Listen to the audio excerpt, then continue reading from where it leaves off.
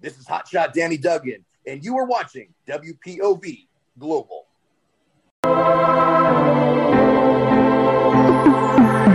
Wrestle POV, Global Black and Yellow brand. It's your point of view on the global stand. From north to south, to east to west, they got you covered like a blanket. But I digress from elite to the hot topic. AEW, Impact, New Japan, they got it. Have you laughing so hard, have your belly aching? Heard any different? I'm sure you're mistaken.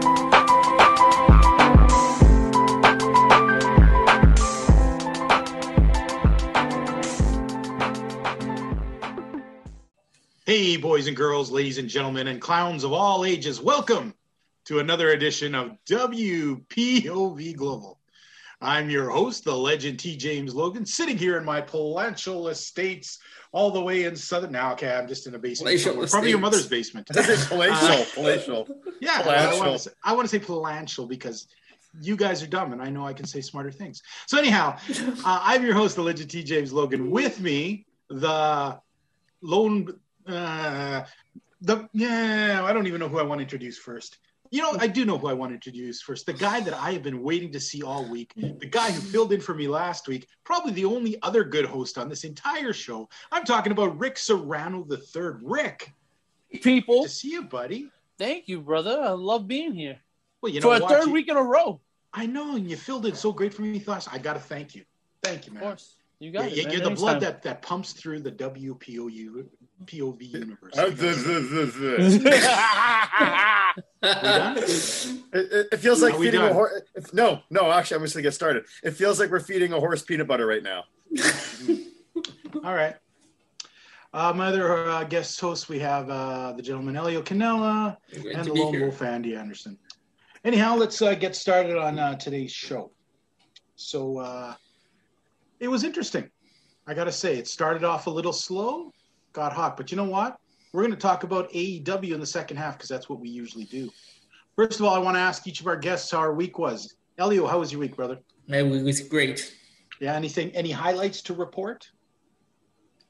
No, I was called in sick on Monday night, so I died and went to heaven. I was having fun with my Amazon Fire Stick that I hooked up to the TV. Okay, let me see if I got this right. You just about died and went to heaven involving an Amazon Fire Stick. Okay, all right. Let's just leave it. Let's leave it at that. And whatever floats your boat. For some, it's a Hulu. For some, it's an Amazon, I guess. Andy, how was your week? You know what? I thought as he was saying, he's like, I died and almost went to heaven on Monday night. I thought it was because we were filming another tremendous episode of WPOV Quarantine. Yeah. That's what I thought it was. Well, I found a whole bunch of wrestling on Amazon. The Amazon Fire Stick that I hooked up to my television. Like, what kind of wrestling did you find? Like custom stuff because it's the Fire Stick. Or... Everything I found. Was like Raven on I found the vintage 50s and 60s. Oh wow! Oh wow! Really? They have a whole separate app just for that, all that. Okay, I have a Fire Stick and I've never even found this, so we're gonna have to talk after the show and see what the hell that's all right, sir. You guys are gonna have to pull them out and see who has the better Fire Stick. I think I might have the longer one, but you've got the thicker one. All right, Andy, how was your week? Plugging along. You know what? Just happy to be here, and after tonight's episode of Dynamite, this is. You guys know I love doing these shows every week. I love being on with you guys. Yeah, and I felt like I was getting a bit of an AEW rut because I was being a little, I try not to be a negative person, but it seemed like it was getting tougher and tougher. And today was a good turnaround. So I'm looking forward to talking about the episode. That's good. And I have to agree with you because I have found myself the last little while being extremely critical about anything that happens on AEW because it seemed like a bit of a downward spiral was going on. And it's like, this again, but this was a nice refresher. Rick, how was your week, buddy? I mean, these next couple of weeks are going to be great. I mean, we got WrestleMania coming up. You got NXT TakeOver all over the place. AEW Dynamite. You got Elevation. You got Dark. Like, there's wrestling on every night of the week. It seems like a little overdone, but okay. I mean, it's very exciting. This is for a podcaster. This is the golden week. The weeks of the year, and it's going to be hard, but I'm ready for it, man. Excellent. Well, you know what? We usually do a question of the week, and we do a thing called Elite Delete. Okay.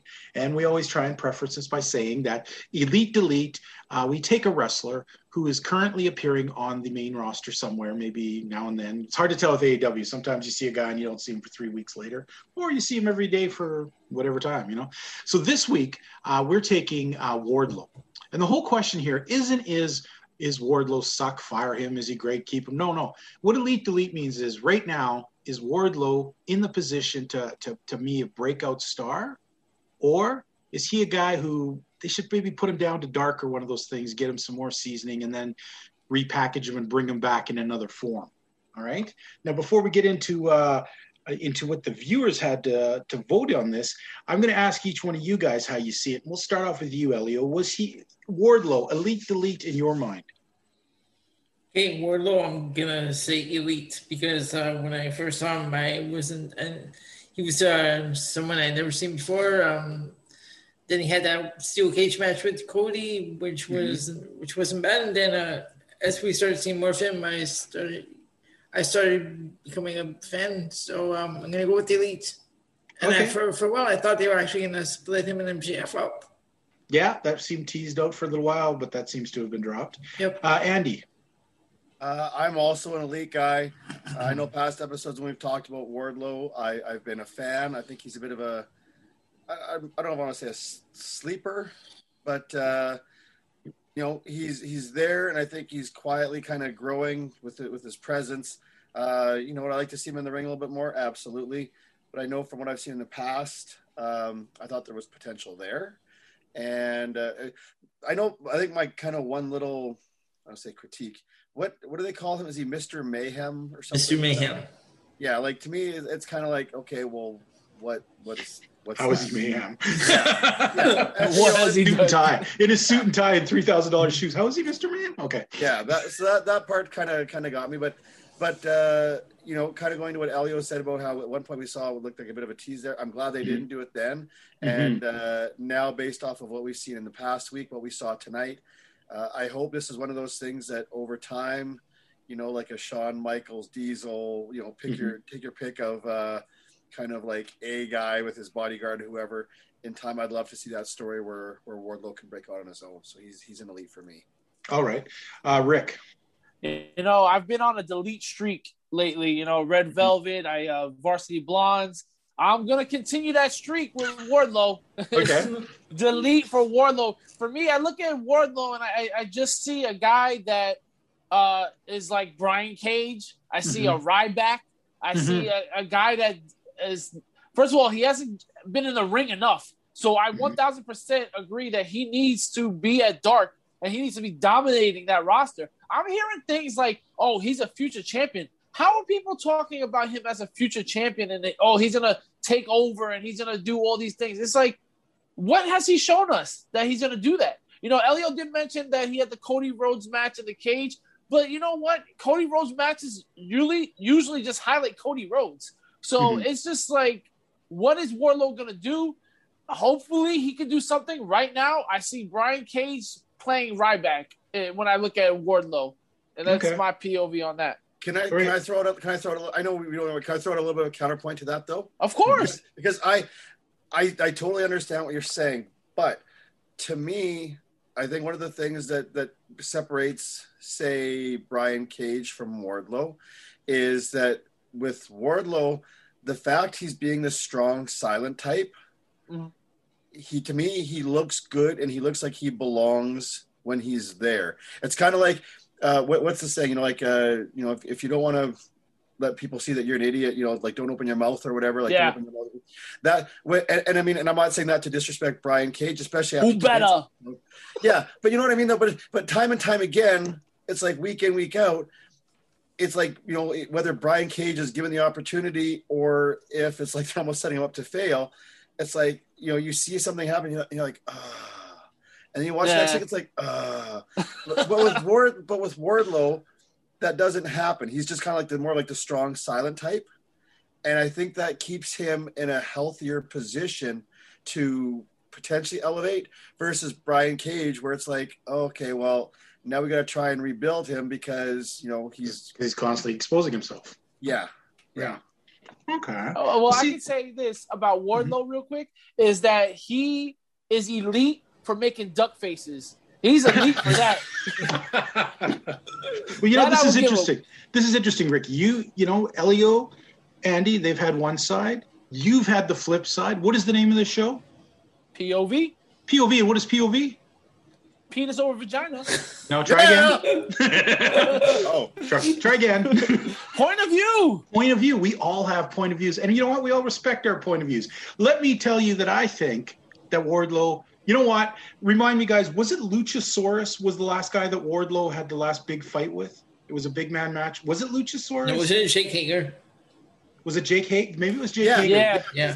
One of the last matches. They were button heads. Yeah. You're right. Yes. One of the last matches they had is what swayed me to the fact of, Wardlow is for real. For a long time, I thought, MJF had the same shtick over in MLW where he had this really big bodyguard dude there who wasn't that great of a wrestler, who just was menacing, And then I thought Wardlow was going to be the same, but that match there, I mean, I remember seeing that match with you guys. We actually looked back and found out that, Wardlow's been wrestling for like 6 years on the independent.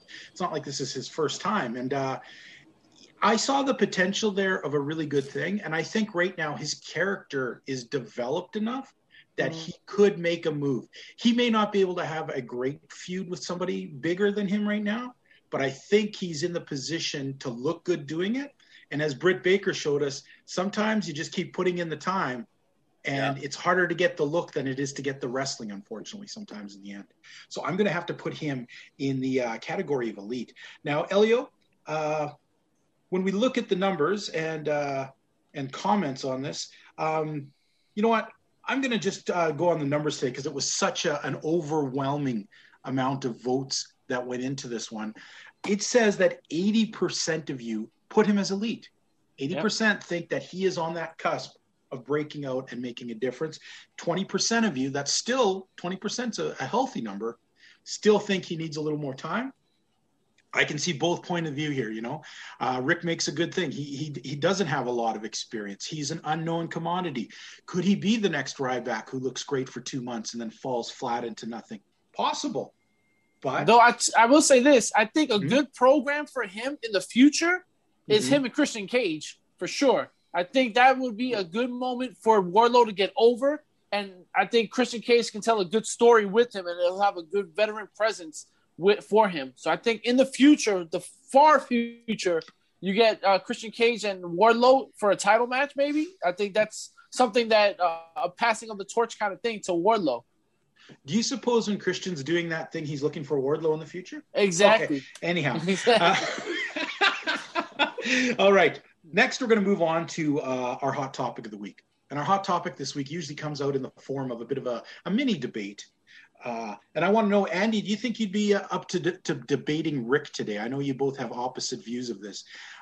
Today's topic, and if you don't, I'll get it. But today's topic is, in light of Jim Cornette's recent comments directed towards Penelope Ford, which got a lot of attention, including Miro starting a whole Twitter frenzy by sending some very threatening words back, opened it up to a lot of people. And in this day and age, it seems like everyone's on the kick of canceling people. If you fuck up, boom, you're gone. So here's the thing. Should Jim Cornette be canceled for what he's done? I know Rick is of the opinion, yes, he's gone too far, and that this is something we have to deal with harshly. Andy, on the flip side, feels that, you know what, culture counts, the whole cancel culture thing isn't cool for us. So who wants to go first on the debate? Coin toss. All right, I'll go first. Go ahead. All right. I'm just going to go, I'm going to say what happened first, and then I'll go into my argument about this whole thing. Yeah, that's so Jim Cornette said on his show about Penelope Ford and Miro and Kip. He said Miro is paired with a kid who looks like he's a kid in middle school and his slutty girlfriend. Mm-hmm. So the slutty girlfriend comment is obviously the comment that stood out to everybody. Miro responded with, if you call Penelope slut again, I'll come like God's wrath on you. You understand? I'll personally drive to your basement. Kip responded, legit, Cornette is total all talk, wet lettuce. His funeral is going to be a joyous occasion. And Penelope Ford says, he has called me a slut multiple times, but he lets people fuck his wife while he watches. So what does he think of her? So there's a whole big thing, Cornette, this is not the first time he said something that's gotten under people's skin.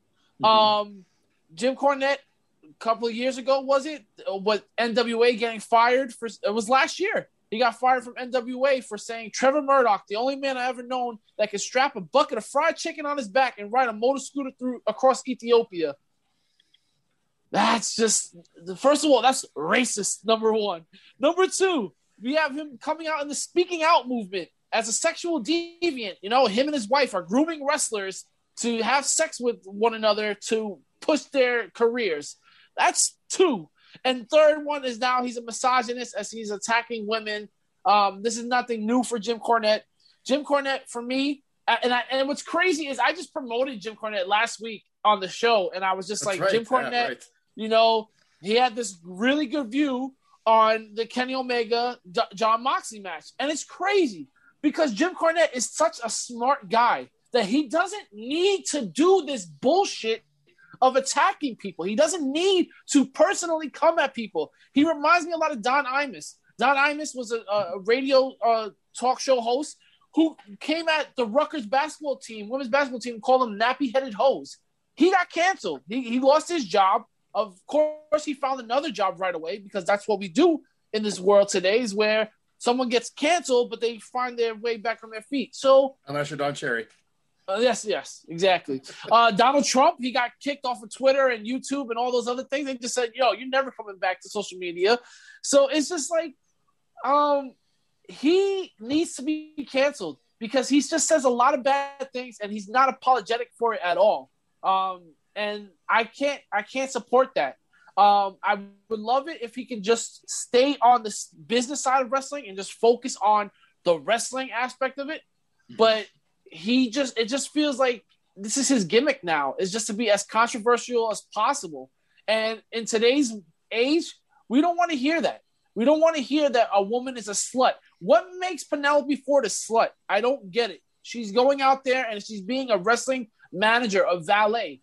What makes her a slut? I don't understand that. That's just such an egregious comment to make about somebody. And it's just, enough is enough and it's time for a change. And I'm not, cancel culture, I'm not about it totally, but I am about canceling people that are not about making changes. And Jim Cornette is not about it. He's about making comments that piss people off. So okay. And can I ask one really quick question? Of course. Do you have a clue who Don Cherry is? No. I didn't think so. Okay. Just because Andy threw it out there. That was a total Canadian reference. Yeah. All right. Good on you for just going with it, though. That was pretty good. Bad on me for pointing it out. All right. No, it's all good. All right, Andy.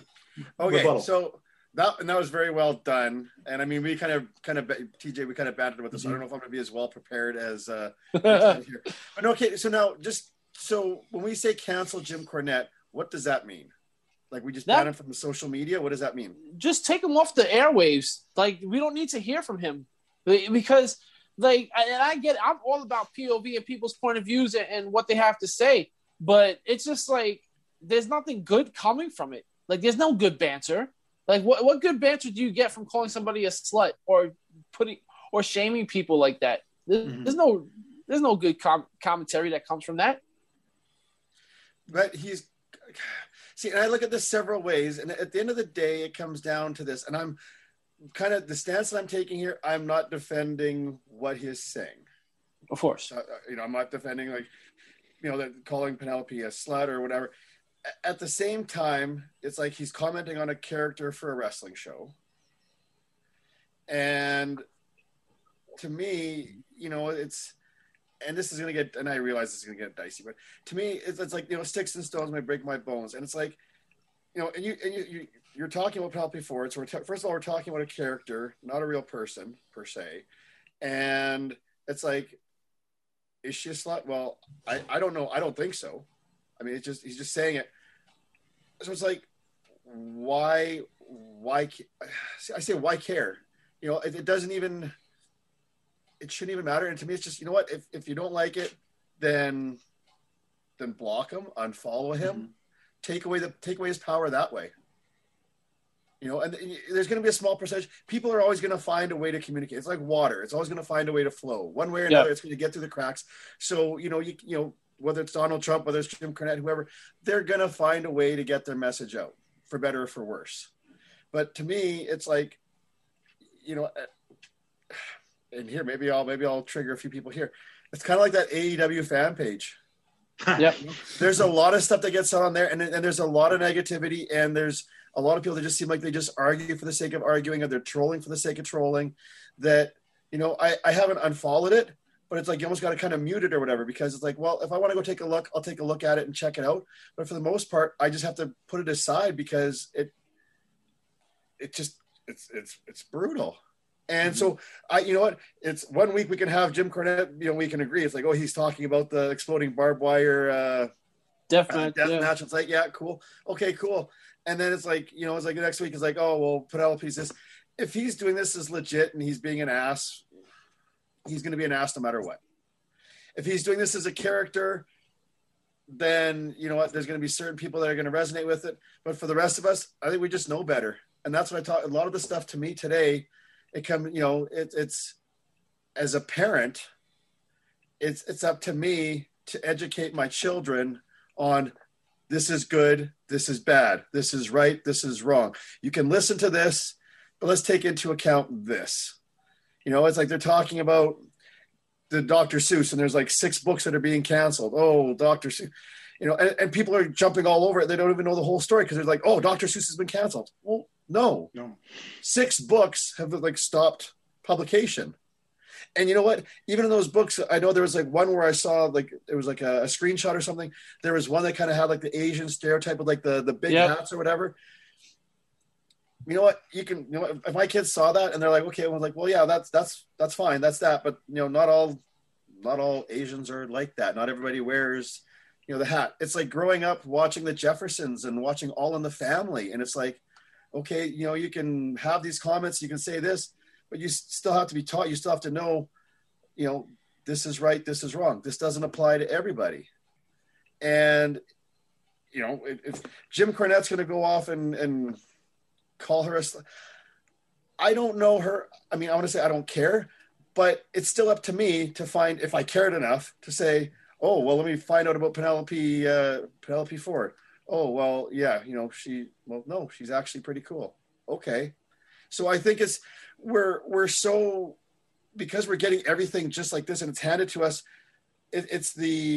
well, let's just step back. Let's take a look at the source, consider the source, and then maybe let's check something else out to kind of see if we care enough that it validates that. I'm not going to go around going, oh, well, you know, I'm going to come on the show and say, well, Penelope Ford's a slut because Jim Cornette said so. Well, no, I just know better. Yeah, like I hear you on that, and the thing that bothers me though is like when people say consider the source, it's like, yeah, but so Jim Cornette's gonna get away with saying things like this because, well, it's Jim Cornette, and it like I don't want people to get that picture of, well, that's just Jim being Jim. You know how he is, because that's how we usually are with our racist uncle or our sexist that older generation or whatever. Yeah. Yeah. So it's just like I think that's what we're trying to eradicate and we're trying to erase. It's just we don't want that anymore. We want people to understand that, you know what, this isn't good. Because like you said, the water is always going to find its way through the cracks. But if we fucking like sand it down and we start patching it up, maybe the water won't seep in as much. Because really, all it takes is Jim Cornette to get to that one person, and that one person's like, yo, this dude is funny. Yo, he just called her a slut. Dude, check this out. And now this dude's checking it out. And now all of a sudden, the whole 100,000, it's not millions. It's hundreds of thousands of people that are listening to it. But that little group of people is what makes our world sad, I feel. And I just really, if he's doing it in character, fine, say you're doing it in character, but I honestly feel like this is Jim Cornette, and this is Jim being Jim, and it's not okay. Okay. Yeah, I see that. It's just, and everybody's different, and it's sad that I don't want to. Okay, I'm going to say this, and I'm not trying to defend what he said, but it's just sad that it's like, whether it's like 100,000 people or 1,000 people or 100 people or 10 people, it's kind of like, well, that spoils it for the rest. Yeah. And I'm not saying that it's like, oh, well, you should be allowed to call someone a slut, because that's not what I'm saying. Yeah. Just as in terms of the overall kind of the canceling of it, it's just like, no. Okay. And you know what? To me, the other thing though is if it's, unfortunately, with people like that, I almost think it's like, well, you know what? If it's not that, it's going to be something else. And maybe this still kind of goes back to the water thing. You can set it down. Yep. And it's an unfortunate thing. It's just, and I don't want to say that's the way it is as a crutch, as a thing to be like, well, no, that's, it's like you're saying, it's like, well, that's the old uncle or the old grandpa, and he is how he is. Man, it's a tough. Yeah. No, it's a tough thing. And to argue your point, who am I to say that? Who am I to say that this is right, the right way to do things, and who am I to trump on your freedom of speech? You know what I'm saying? It's just like, that's just how it is, So I can definitely see both arguments on this. So can I. Yeah. And you're going to use Trump and freedom of speech in the I know. See how I did there, right? So, okay. Yeah. I would just like to say this is, usually I get into these arguments on either side. Usually. I had a really hard time with this one because I'm right down the middle on this, okay? On one side, I definitely, with Andy, is we don't need this culture of actually canceling things, of blindly running off and wiping out art or whatever it is because somebody's offended by it and not getting the whole story, which usually happens. But then I look on the flip side, and I want to really quickly look at the whole Penelope Ford thing. I don't like Penelope Ford as a wrestler. I think she's a piss poor wrestler. I don't think she really adds very much to what she does even as a valet. Whatever. But on the flip side of this, she is a young woman in a male-dominated wrestling world who now has been labeled publicly as a slut. Okay? And this is where I have problems with this, is as much as I don't know her or care anything much about her in any sense, I think it's grossly unfair for her to be demeaned like that for the person who has national prominence and reach. Tons of people watch Jim Cornette. Now people are snickering and laughing at her as it would be to anybody. And that's a horrible bully tactic that I think is terrible. And that bothers me a lot. And you're right. He shouldn't be allowed. Anybody shouldn't be given the leeway of, oh, well, he's always been like that. Or that's just Jim. Well, you know what? Just Jim. If that's really the way you are, then you don't deserve to have a national television show for people to hear your poison and nonsense. If you're a character, clean up your character. We live in an age where people don't need poison being spread around and stupid things. I would listen to his show quite a bit. Do I listen to it because I want to hear what ridiculous shit he's going to say this week about somebody? No. I actually cringe. This week when he talked about Ethan Page, the first thing he's like, oh, I'm going to eviscerate this motherfucker, blah, blah, blah, blah, blah, and all this. He hadn't even seen him wrestle yet because he had heard of the Karate Man thing, but he was going to tear him apart every chance he got. And to me, that's kind of disgusting. But I'll sit and listen to his breakdowns of AEW and see some deep insight from a guy who's been around in the business since the 80s and knows quite intricately how things work. Yeah. So I'm on kind of that flip side of that. But at the same time, that show to me would be 100 times better if you didn't have him blatantly insulting and being a bully. And he is. It's bully tactics. It's bully things. So you know what? Fans, we threw it out there. We asked you fans what you thought. We had a couple messages. Most people who thought he should be censored didn't actually comment, but there was one. Jack McDonald said he should have been canceled a long time ago. Okay. John Prisoner said, no, he's a horrible human being, but he's supposed to have the right to be a horrible human being. If you don't like what he says, don't listen to his podcast. Yep. And Steve Dickinson said, no, Miro, Kip Sabian, and Penelope should be though, for the vile shit they were saying about Jim's wife, and also that they hope he died. Now, you read the thing, and there was no part there where he said he hoped he died. He just said it's going to be a joyous occasion at his funeral. And you see how people twist these things. Yeah. I'd also like to point out that he did say his slutty girlfriend. Yep. And he also made a reference later, and I'll probably get this quote wrong, but the idea was that if she had as many dicks in her as a porcupine, it would come out like quills or some shit like that. Something like a porcupine. Yeah. So come on. That's a pretty terrible thing to say. Yeah. I saw a lot of people, TJ, I saw a lot of people saying that, he didn't say that because they were looking at his Twitter feed, but he said it on his show. He said it on his show. If you listen to his slutty girlfriend, it's very clear he said that. But I did find it funny that this week, after he said all the things and started saying that stuff about Ethan Page, his co-host Brian Last said, whoa, you can't talk about like eviscerating people.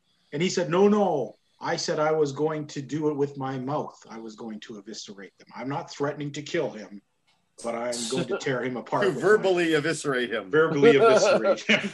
Okay, I'm not sure how that's that much better. But cringe all around, guys. So, Elliot, can I just ask? Let me ask a quick question on this to you guys. Now, Jim Cornette says this stuff. Do you think, should Miro and Kip have responded or just ignore it and let it? I think that the response was good because he really did push it to a point. And I commend Miro for standing up and saying, hey, you don't talk about a woman like that on national things. Like, screw you, man. Who the hell do you think you are? That's how I took that. Yeah, I agree. I think it's commendable for them to respond. It's tough because once you respond, now you're going to have a back and forth. Now you're engaged. Yeah, and kind of you lose the battle, like they say. But I think, honestly, it was the right thing. And it gave Cornette more bullets to fire at you because then he started calling him Bluto and that he doesn't speak English well and all this other stuff. But from what I saw, Miro did the one response. No, he called Miro Bluto, Jim Cornette. Yeah, like from Popeye. I think Miro speaks well. Yeah, and I think Miro did just the one comment, so I think that was good. Skip did Kip did just the one comment. Yeah, I think that's the perfect way to go. Elio, unfortunately, Cornette got the whole tune into my show as you see how much I'm gonna take you apart. Jerk. Elio, Cornette, cancel him or no?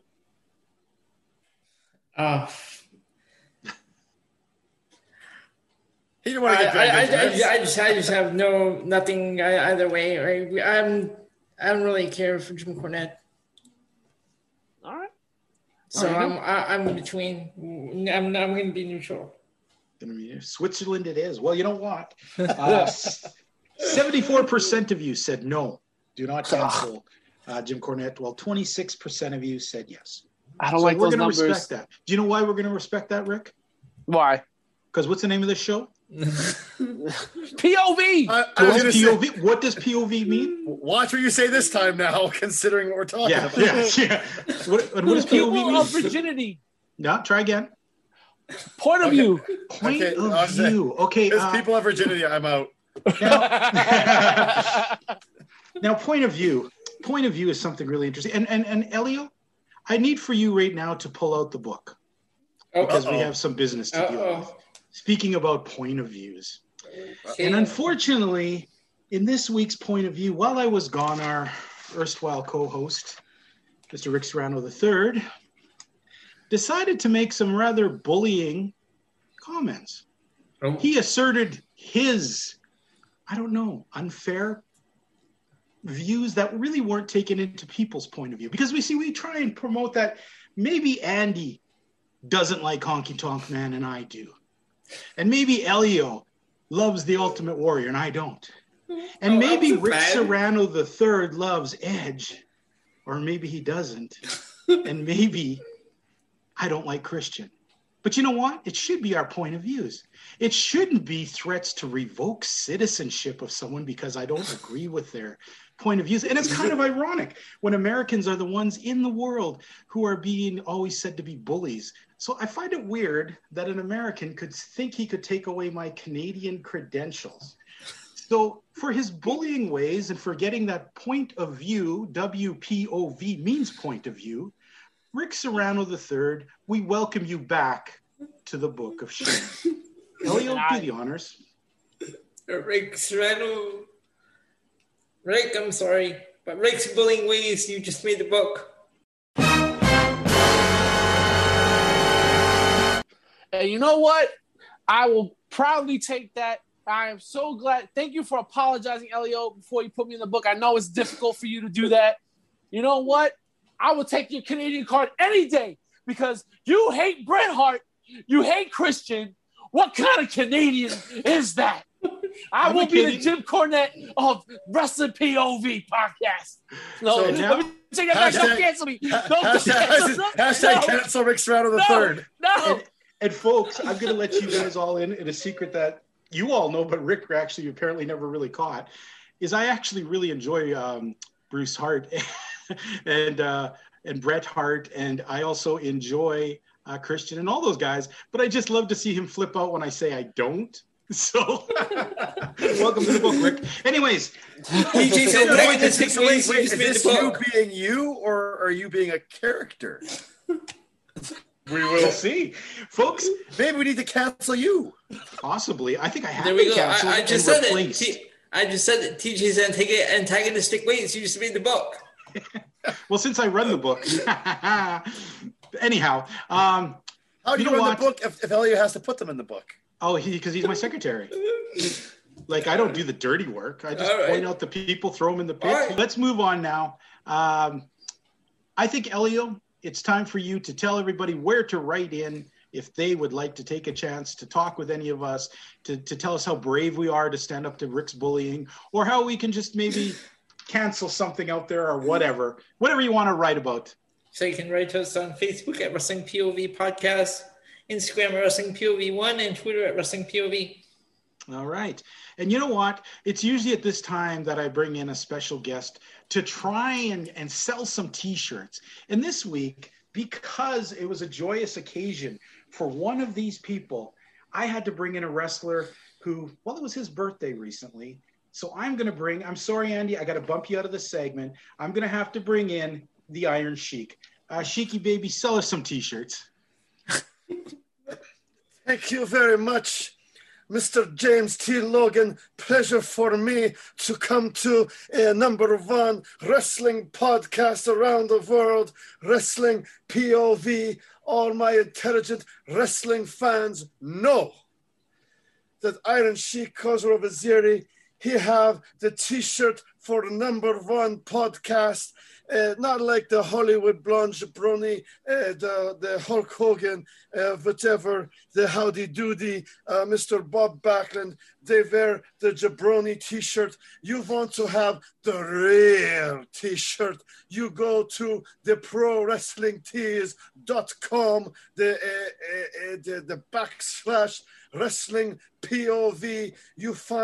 Maybe you find one T-shirt, maybe you find 2 T-shirts, maybe you find a 3 T-shirt, or maybe you are legend like the Sheiky baby. You find the 4 T-shirt, you order the 4 T-shirt, then you are one of the great all-time champion like the Iron Sheik. I start the Hulkamania. Maybe I also start the Wrestling POV. Without the Iron Sheik, there is no Hulkamania. Without the Iron Sheik, there is no Wrestling POV.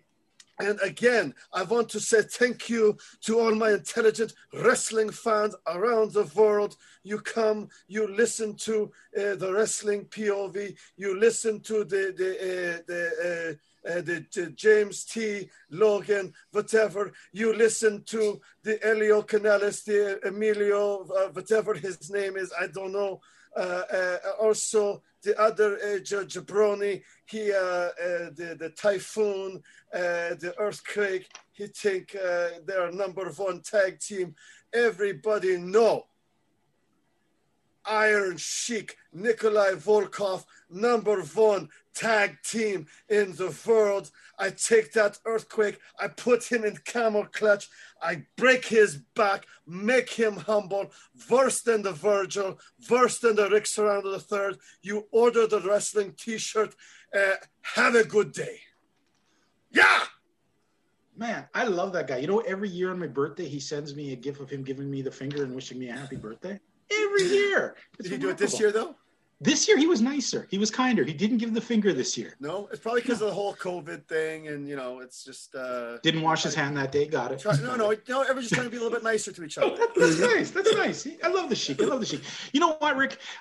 Did you know that the show you're sitting on, well, you obviously do know because you're part of another show, here on WPOV Global, you'll find us every Friday talking about... different topics, talking about AEW especially. We go deep into that. Sometimes we cover up some other smaller independents. But there's also a show on comes out on Sunday mornings, WPOV Wrestling. It's the granddaddy of them all, the one that started this. This is the one featuring Rick Serrano III, Tony Diaz. Man, it breaks my heart that Miguel's gone. But you know what? The $50 man, Clay Cummings, fitting in good, looking good. They're showing on every Sunday. Every Wednesday, we have WPOV Quarantine, where most of us here on Global get together, and we do this kind of Zoom thing where we get in some wrestler guests. We talk some topics. Cameraman, cool Zoom it! Whoa, easy there, Sheik. And after get this guy under control. Again, I want all my intelligent fans to know, Mr. Rick Serrano III, anytime you want to go to the gym, anytime you want to get in the ring, old school, Khosrow Vaziri, everybody know, AAU, Amateur Athletic Union champion. I'm coach for Olympic team. All right. Hey! You listen to the real legend, Iron Sheik. Okay. Mr. Rick Serrano III. I think that is why the people call you the Rick Serrano III. Yes. Okay. That's funny. Thank you, Sheik. Thanks. Thank you. Again, I want to say thank you to all my intelligent wrestling fans around the world. Have a good day. Peace. Well, now that the Sheik's left the room, we also have WPOV Aftermath, where who knows what combination of any of the six of us will get on there and talk about the pay-per-view that we've just watched fresh. Yes, this Sunday we have an Aftermath.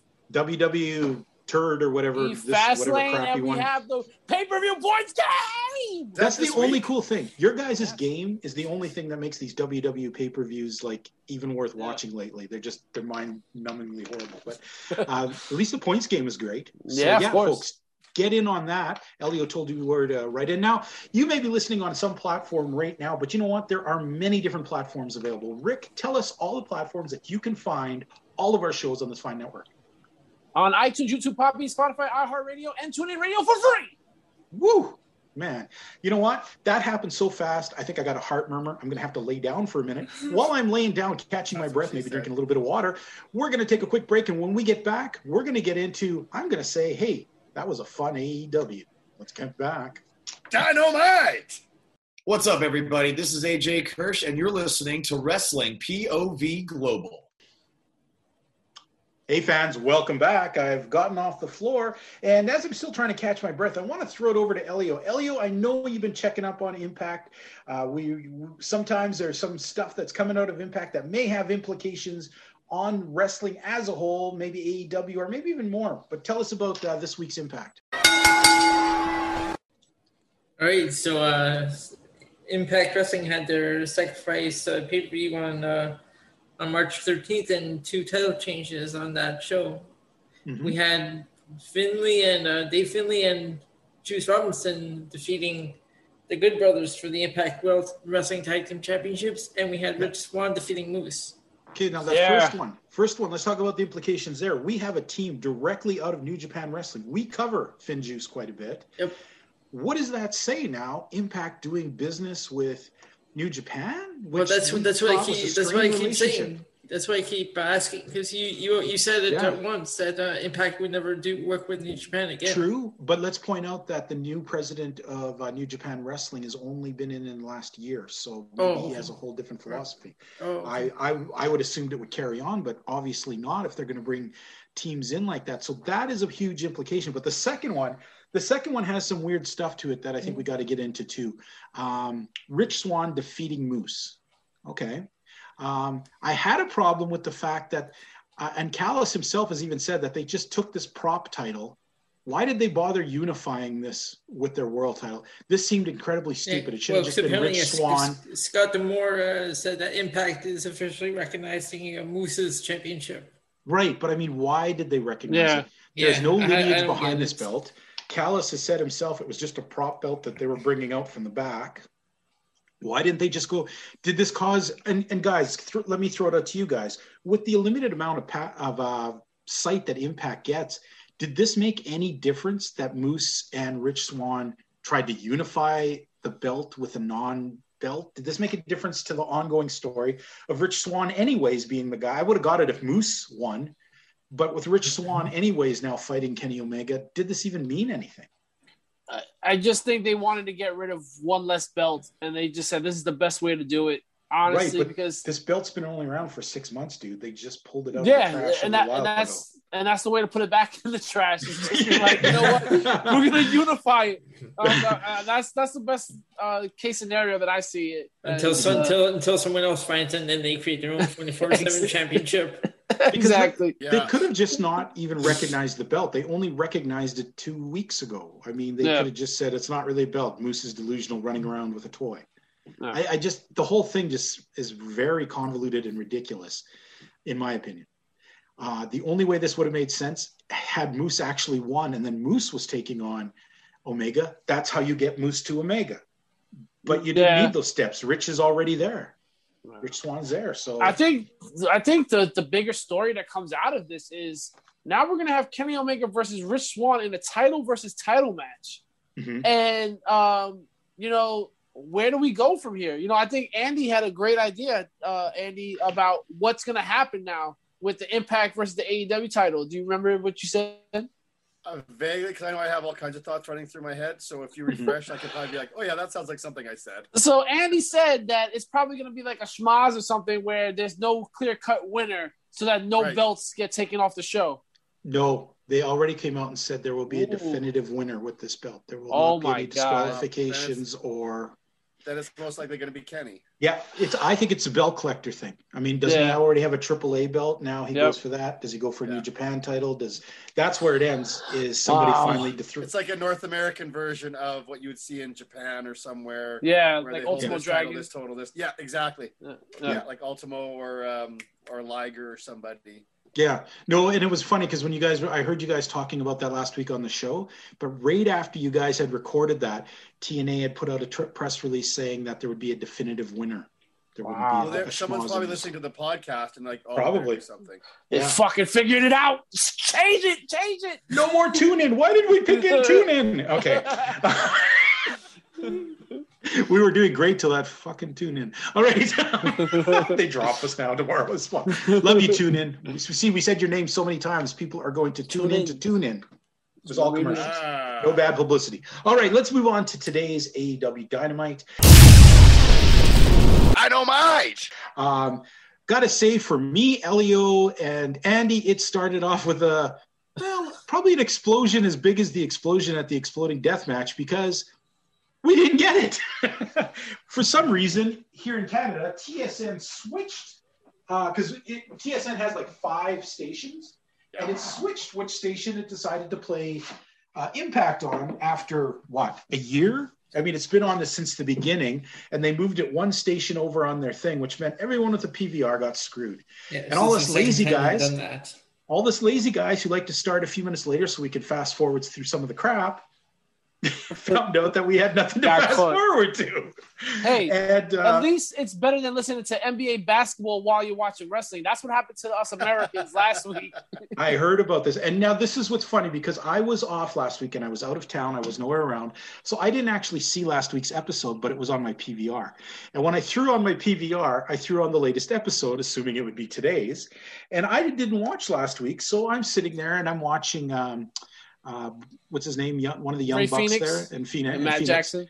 And the first thing I texted them, and none of them said anything back. I didn't know why. I was like, "Is this a rematch? Because weren't they supposed to fight last week, right?" And then I'm watching. I get through 15 minutes of this match, and then they advertise all the matches that were coming up later that were on the thing, including this exploding match. I'm like, oh. So then I go out and find out we didn't get the thing. So we all got in. We all missed the first match. I believe Rick is the only one who got to see the opening match of this out of the four of us.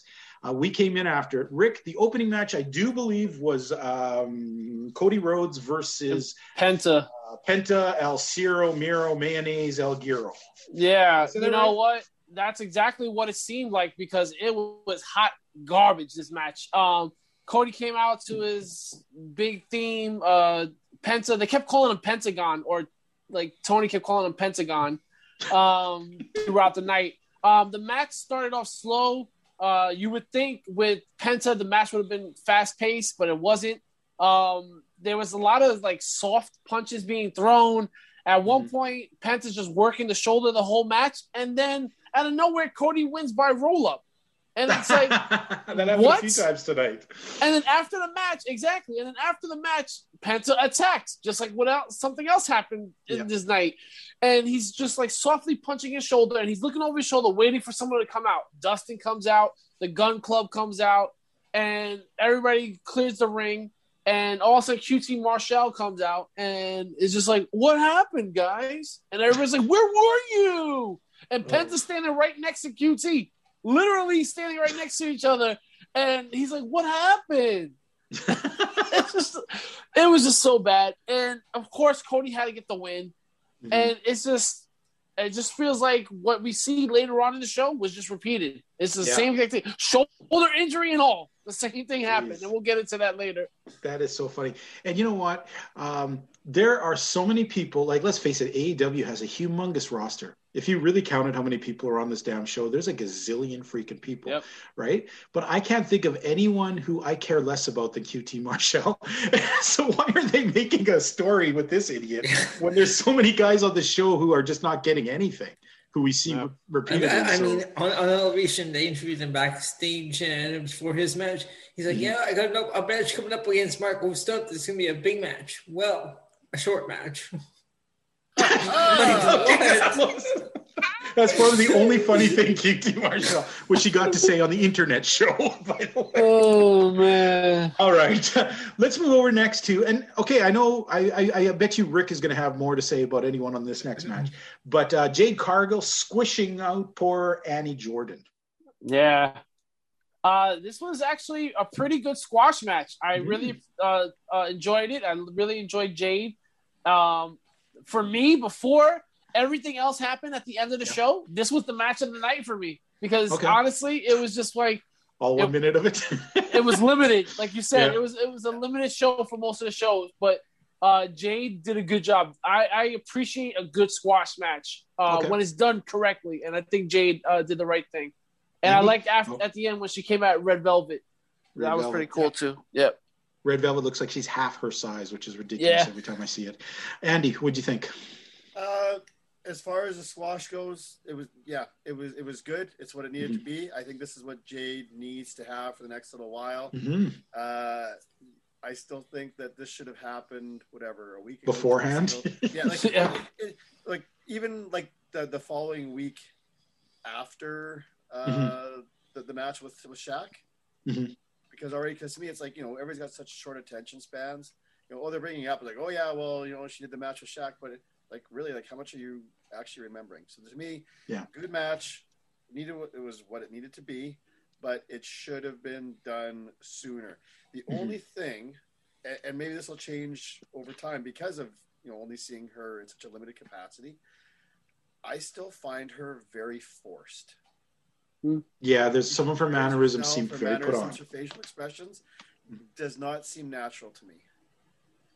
And I hope, I mean, if that's how she is, I guess in time I'll get used to that and I'll see it. But right now, that I kind of still, it's a bit of a sticking point for me. It's just.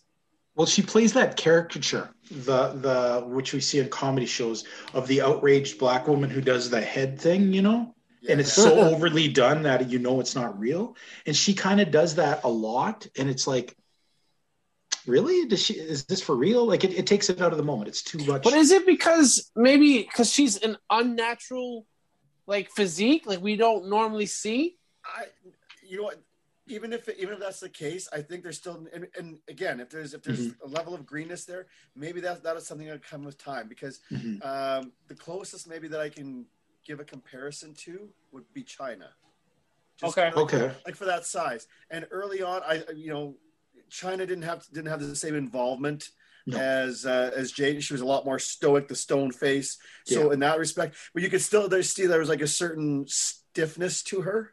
That was too much, yeah. Yeah, and as she got more comfortable and over time, I'm not saying she's an Eddie Guerrero Malenko, but just more natural, more fluid. Mm-hmm. And I think maybe that's what needs to happen with Jade, because right now it's just it's a little stiff, a little, like I said, I'm not saying her whole presentation, but there's just certain aspects that to me, to my eye, just comes out as like, it still doesn't seem like a natural thing, like just her character. I don't know if it's the overdone kind of stuff, but and I think she could give like to what Rick said earlier, I think she could give Wardlow a run for his money with the Duck Face Award. So, but to encapsulate all this, what you're saying when it comes to Jade Cargill, there's a lot of stiffness for you. Okay, Elio. Yeah, for me it was a good match, a good squash match, and I liked afterwards when she went after the red velvet. Okay, I got to tell you guys, when she did the kip up and she stood up, I swear to God, if she did the frickin' arm thing, I was just gonna write her off. I was waiting for something egregious to happen through this whole thing, and it didn't. She was pretty solid, and she did that. I'm like, please don't do that. You're just going to screw this if you do that. And she didn't. So thank God somebody told her, don't do that so much, because a little bit's okay, but it was comedic how much she was doing that, And Red Velvet, oh my God, that girl is tiny compared to this girl. It's just a horrible matchup. I didn't like the referee manhandling Jade either, though. It's one referee. That stuck out to me too. And actually, and I don't know, okay, and this is sort of off the program, but the other day, and if you guys saw it, noticed it, or this is one of my, I like to challenge our listeners if they saw this or not. But one of the show reports that popped up on my Facebook feed, I think it was from Darker Elevation. It was like, was it Mark Posey? Is that one of the male referees? Yeah. Mark Posey. It was like all these matches were listed with the results, and every women's match that he was a ref in, it mentioned that he was the ref. And I'm like, is that being done? Yeah, is that being done on purpose, or is that just some random thing? And I wish I would have screenshotted it or know exactly, but it was either for the dark results or elevation or maybe both. But that's what it was, though, was like every match, and it was like every women's match that he was a ref in. All the other matches, all the male matches, there was no list of the referees. Wow. Okay. Well, Tony is the Booker of the Year, and he could be starting. So now, referee world order. But the RWO with him and Aubrey Edwards, there you go. Yeah. So but the referee that was doing that was reffing that match, doing the manhandling, was that Mike Posey or Mark Posey or whatever? Was that who it was? I did not catch it. Mike. I don't know if it was Mike Posey or not. It just happened so fast, that match, that I didn't like. They barely got that girl's name in twice. I'm glad somebody. You said it, because I was like, I missed it. I mean, because I didn't have the PVR, so I had like Jade Cargill versus blanks. I'm like, I don't know who that was. Oh, I had to listen really hard because they missed it the first time. It just kind of mumbled. I was like, what? Something Jordan? Annie? Yeah, Danny Jordan. Danny. Is it Danny? Oh, I thought I heard Annie. Danny, oh my goodness. From New York. If it was Annie, it's like, Annie, are you okay? Are you okay? You've been stuck by. No, she's not. You've been stuck by Jade Cargill. Excellent. All right, so I found this funny too. because it's a TV show. I mean, there's got to be better ways to pace it, but I've always find it extremely awkward, and you never see it in WWE, is somebody's leaving the ring and the whole next segment is coming by them sort of in a deal, and it just looks awkward as shit. Usually TV shows will edit that out so you don't see that. But you did see it today as all of MJF and his crew were passing by Cargill to get into the ring. We get into a thing, and I'm going to say this, great to hear Tully. Tully very solid here. Very solid. MJF, I joke about this a bit, but it's true. He does speak really well, but he's not that tall and he's not that big. And for him to think he's going to be the greatest of all time in this industry, like I said, he's going to end up, if he ever ended up at WWE, he's going to be on 205 and he's going to be one of the small guys on 205. So, yeah, do the talking for what it's worth and milk it, but let's not get ahead of ourselves here. Guys, what did you think of The Pinnacle being introduced? Like the name, hate the name. What do you guys think? Rick? This is a terrible name. This is a terrible name for a group. I don't like it at all. Pinnacle. It just doesn't. It just sounds like something you can make fun of. Oh, hi, I'm the pinnacle of crap. Like what is the pinnacle? It just doesn't. Doesn't roll. It doesn't stand out. Yeah, exactly. Andy, do you agree with that? Because I don't. I think the Pinnacle's a damn cool name. I don't mind it. Ulrich's Pinnacle of crap is pretty funny. Because when you think of it, pinnacle means like the top. It sounds like a classy way of saying we are the top. And it's like it's a horseman-like reference, which I enjoy. Yeah. The top will be better. The top does not work. But anyways, Andy. It sounds like a golf ball to me. It really does. Okay. Fair enough. But a top-flight golf ball. Anyways. However you titleist it, it doesn't matter. Yeah. See what you did there, Happy. He eats turds like you for breakfast. You eat turds for breakfast? Sorry. All right, MJF. Pinnacle. MJF. This Pinnacle thing, I didn't like it. I don't like MJF's promos. He like you said, the way he talks is like he's accomplished so much. And by the way, he lied about his age. He turned 25 this week, so happy birthday, MJF. Maybe not have AEW announce your birthdays on their website. I don't know.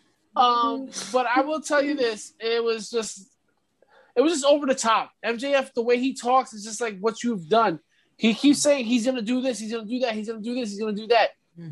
Last time I checked, you haven't been winning that much, bro. Maybe now that you're with the Pinnacle, maybe you'll start winning. But your words got to start back. You got to back up your words now. Actions got to back up the words. Yeah. What do you think, Andy?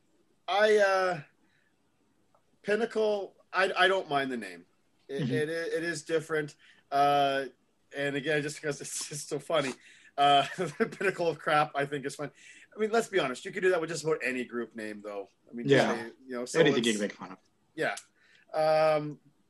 Tully, that's the most natural to me. I think I've heard Tully cut a promo since he's been on AEW TV. Mm-hmm. When he can go and kind of talk the talk like that, that's a natural Tully Blanchard to me. As far as MJF, I'll agree to a certain extent that, and I'm not going to harp on the size thing. On the one hand, it's kind of tough when you really haven't done a lot in the business and to try and make it sound like you've done a lot.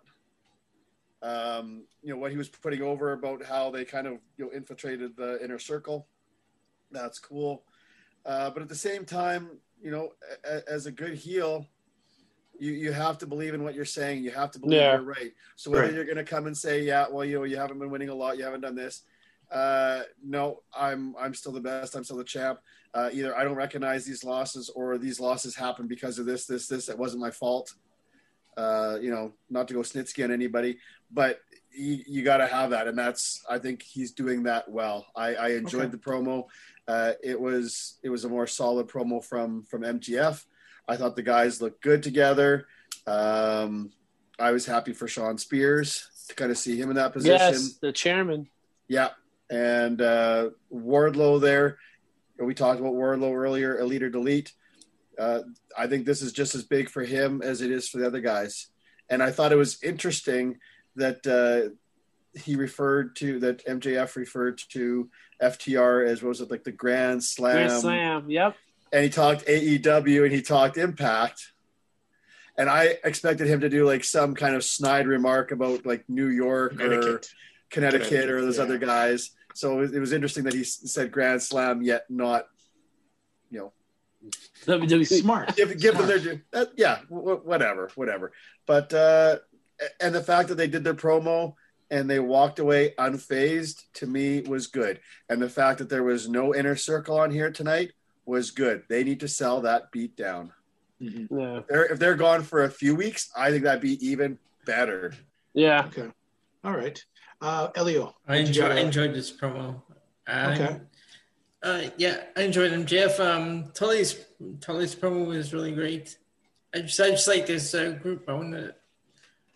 I'm looking forward to see where they go with this. Okay. I found it was presented in a way that made even the name The Pinnacle seem classy enough for this pairing, so it worked for me in that sense. MJF thought he really enjoyed the thing. Like I enjoyed what he did, but there's still that back of my mind stuff. Every time I see him, he's just so much smaller than every other wrestler that he ever is in there with. Does Jericho end up calling them the pinwheels? Like that's definitely gonna happen. Pinwheels, right? the pinnacles. Or you're the pinnacle of crap. You heard it here first. Yeah, you heard it. Rick Serrano did it first. We better get a T-shirt made now. Rick Serrano, the pinnacle of crap. No, I don't mean it as an insult. I meant because you brought the name up. Yes. So put quotes on it. Oh, God. or maybe they're the pinheads. The pinheads. Have them all come out like Cenobites. Anyways, I'm getting too much caffeine in me. All right.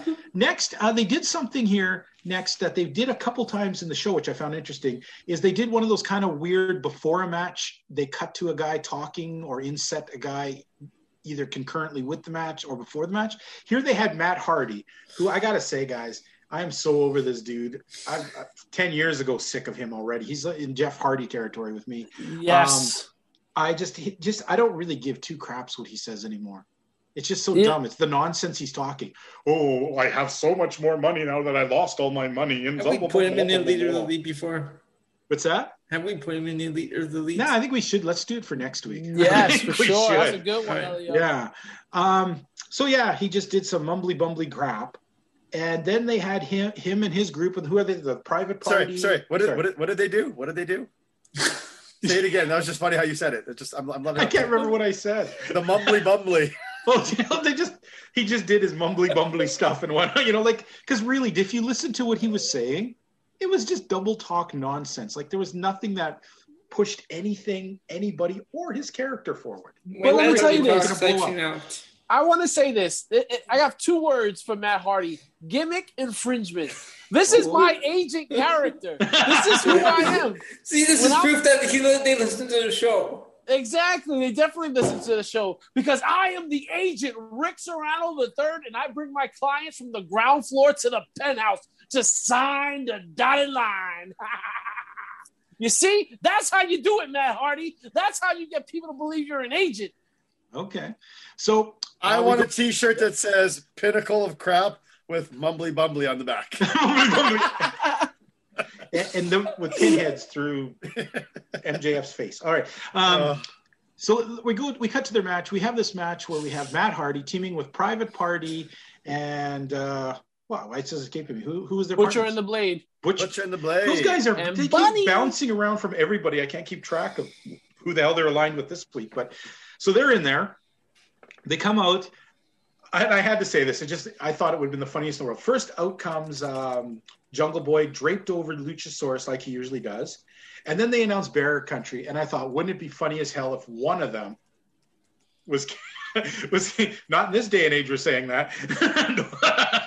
Wouldn't it have been funny if they brought out the Bear Country, one of them like draped over. I said it would have killed me. Andy was right. It probably would have killed them both trying to walk out there carrying each other. Big Boys Bear Country.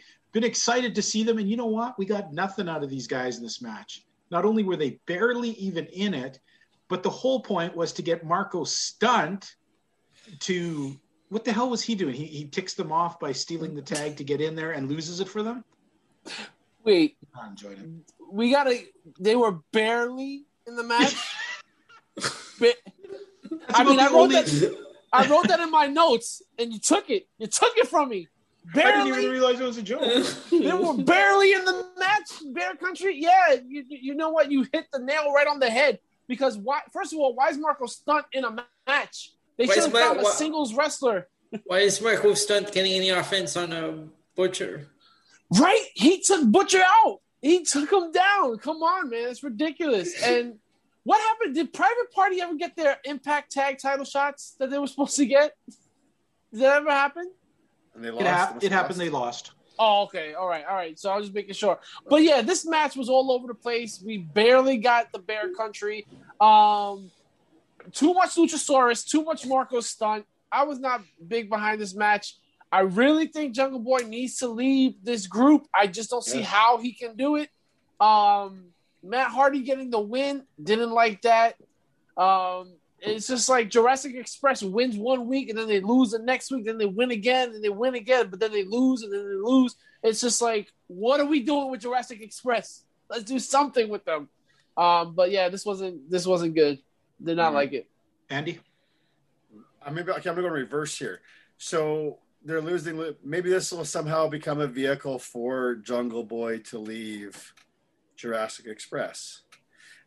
Maybe this is something for Matt Hardy. I'm assuming they're doing that to kind of get more, maybe try to get more heat on him.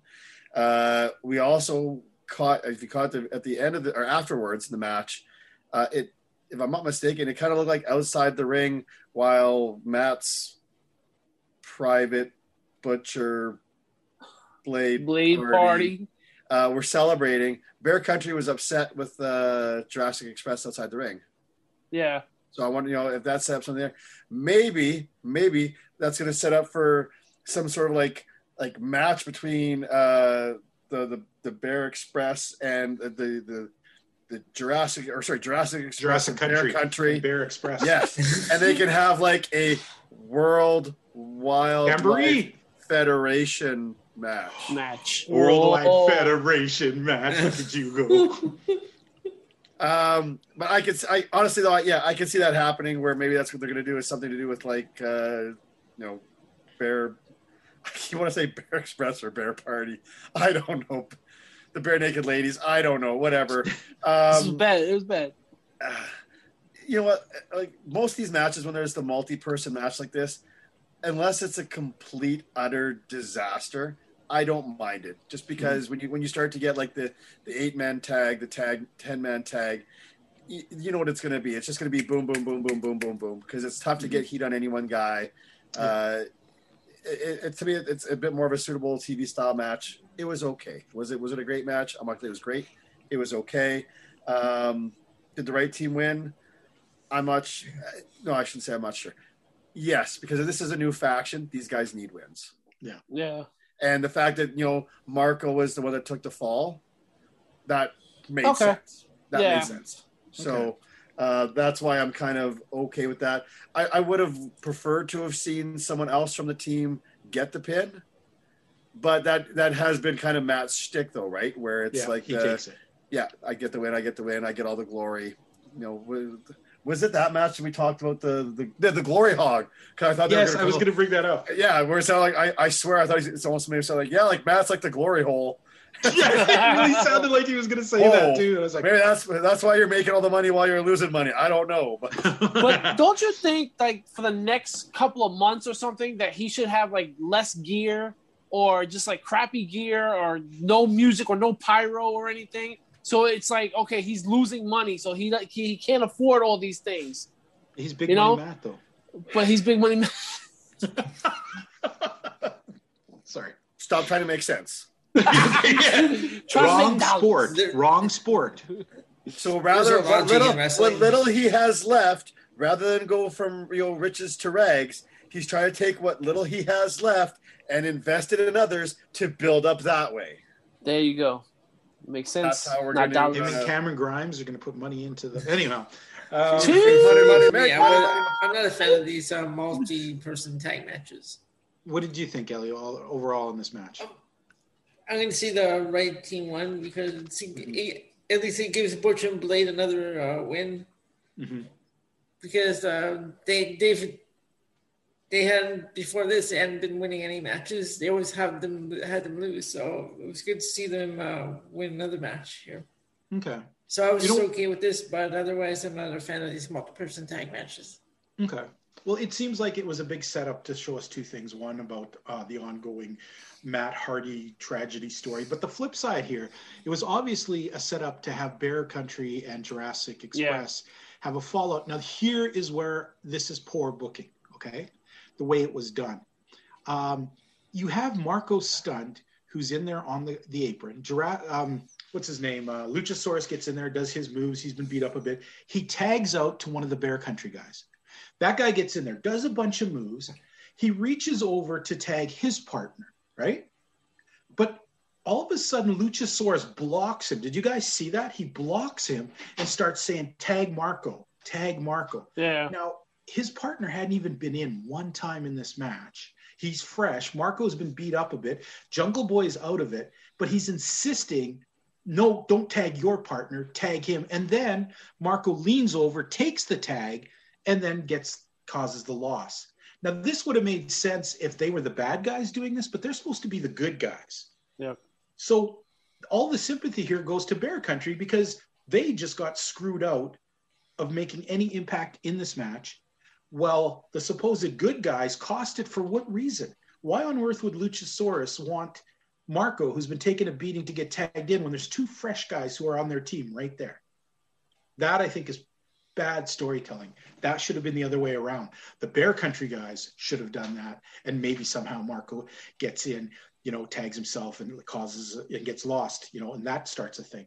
But this, it just put the sympathy on the wrong team, and I don't think that was well thought out, and that's why I didn't like it. I have one slight disagreement because I think from a historical sense, it was booked proper because dinosaurs, I don't know if they had big brains. Brother. Okay, moving on. So, we're going to get into a dinosaur versus bear fight. Dinosaurs are extinct, so it shows you.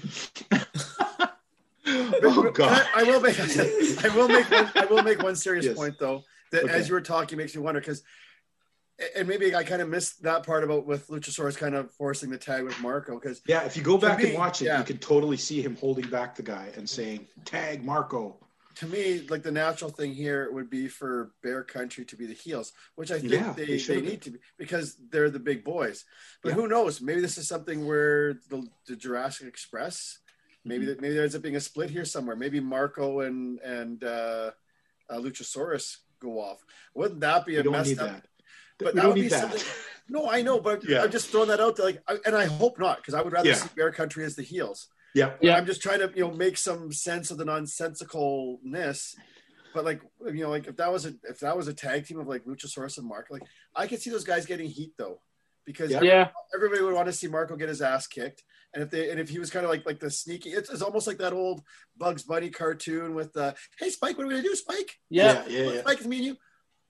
Maybe, I don't know, because then we're starting to play fantasy. That would be interesting. It would be interesting. But I think in the end, though, then it really blands out what Bear Country could have been. Yeah. I don't know. That's just me trying to be positive. I would say positive, trying to put another light on it. But I like it. I'm probably way off, and it's probably you're being right. It was just poor booking. In the end, maybe Jungle Boy walks out with Bear Country. They come out and they're like, "What's going on, Jungle Boy?" He's like, "No, I'm Jungle Man," and he joins the Bear Country. TJ's really pushing the Jungle Man. Yeah. He's a bad man. You can't be 45 and call yourself Jungle Boy. It's just not good looking wrestling. Yes, you can. Wait 20 years and watch. Yeah. Okay. Well, I noticed they keep calling him Jack Perry a lot, so I'm pretty sure he'll eventually just be Jungle something Jack Perry. All right. Maybe just Jungle Jack. Jungle Jack. Oh, you heard it here first. All right. Next, what moved over to, I thought was a really good, I didn't get to see last week's promo, but I thought this week Mox and Kingston did a pretty cool promo. At first, when it first started, I thought Moxley was going to start rambling and going into that weird shit he does where he just mumbles and talks violence. But it seemed like Eddie kind of pulled him back. Yes. And at the end, they had a pretty solid promo here. And I liked how I kind of liked how they had this promo and then had the match shortly thereafter. That's been a different pacing for AEW. And they said some really funny stuff in there. I mean, they made fun of the Good Brothers pretty solid. Guys.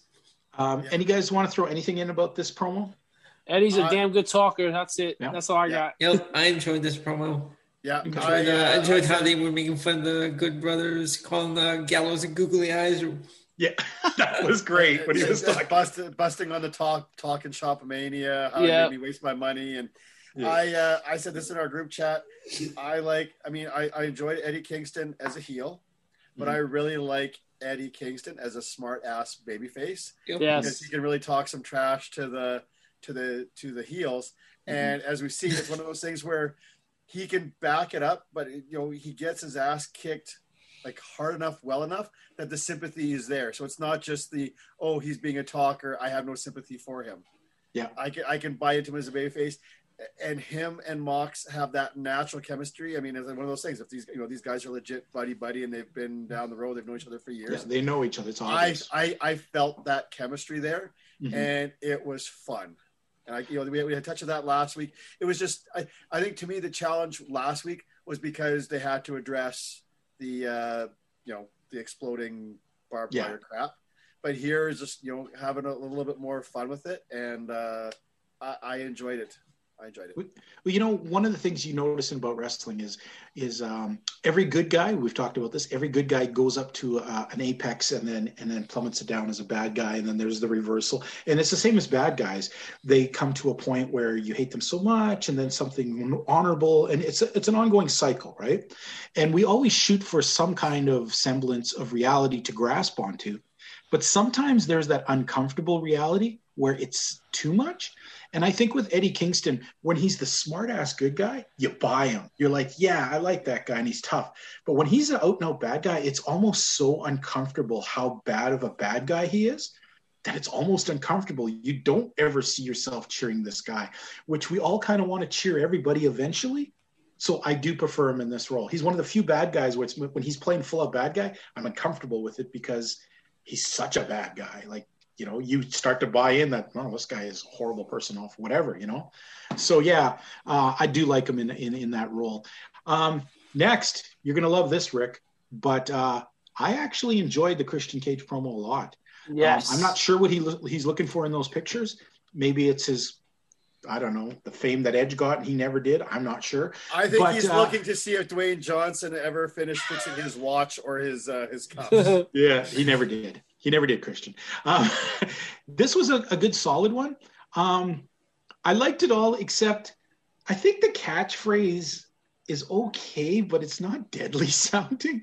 I'm going to do this and this, and I'm going to outwork y'all. Okay, outwork us all. Tough guy. I don't get catchphrases. I get it. You need to sell T-shirts, but nothing about that catchphrase says. Listen, as somebody that comes up with the ideas for the T-shirts that we come up with, it's fucking hard. It's really I believe it. I believe it. I believe they mailed that one in. Because you got to know Omega's sitting around going, "Oh my goodness, he's going to outwork me." Outwork everyone. It's just like, what can you go like? No I more better BS. build another exploding ring. This time it'll work. I'm going to say Christian going after AEW championship. It's not so much I don't like Kenny Omega. It's just I can't stand Don Callis anymore. Okay. No one likes Don Callis. His mom spits on him. All right. Anyone want to touch this promo? It bothered me, and this is something else I said in a group. It bothered me that it was a backstage promo. Yeah. Why? Why would you have this major signing? Yep, I agree. And you have Sting. Plus, he didn't get to talk last week. So, yeah, I thought it would have been more impactful. Do you suppose there was that fear that he would get out there and we'd get NBA mix-up signals? So they thought, let's just do this thing in a studio. We can cut it, edit, and he'll look like a tough guy and not be buried like poor Ethan Page was. I don't know. Maybe he couldn't be here this week, and maybe they filmed it last week or something. Yeah, that's a I possibility don't know. too. It just to me, like, you it's the same. Like I said, I'll use Jade as a quick example. You made the big deal about Jade, and then she comes out. You have that momentum where she won this match that supposedly all these people saw, and then she's not on the pay-per-view. She's in the crowd. Like, you don't see her. Like, she's the crowd cheering Cody on. Next week. Exactly. So this to me is like, if you're trying to bring Sting and Sting's that much, like, that older kind of. Why wouldn't you have Christian? Why wouldn't you have your newest acquisition out in front of the people, front and center? Yeah. Okay. I get that. I thought for me, it just looked so good for a change, because sometimes their promo things look like shit half the time. For once, it looked like a solid thing. So I think that's part of the reason that it made me feel like maybe Christian could be a bigger star here than I was going to give him credit for. For me, had the aesthetic for me. I enjoyed the promo. I really enjoyed him saying that he has to prove himself first. He's like, Kenny's on my radar, but I have to win some matches first. But I don't want to see no more promos. Get in the ring already. One of the biggest things for me when Kurt Angle debuted on TNA was that they had like a couple of weeks where they say Kurt Angle's coming, and then boom, he didn't do a promo. He just had a match. Do it, Christian. Like, Christian could have fought Scorpio Sky this week. It could have been he could have cleanly beat Scorpio Sky. Scorpio could have been upset, walked out, stormed off, threw things. Call. Like, that could have been a good thing. Like, it's a clean win for Christian, and Scorpio is just pissed off that he lost again, and then he doesn't get the respect. Character. Yeah. Exactly. Good call. But yeah, that's what I get from this one. Christian needs to get in the ring already. Like, let's not drag this out. Next, we had up Mox and Eddie taking on the Good Brothers, and it starts off one of those things where they jump one of the partners as they come out and beat them. So the first half of the match is them recovering, not getting any offense.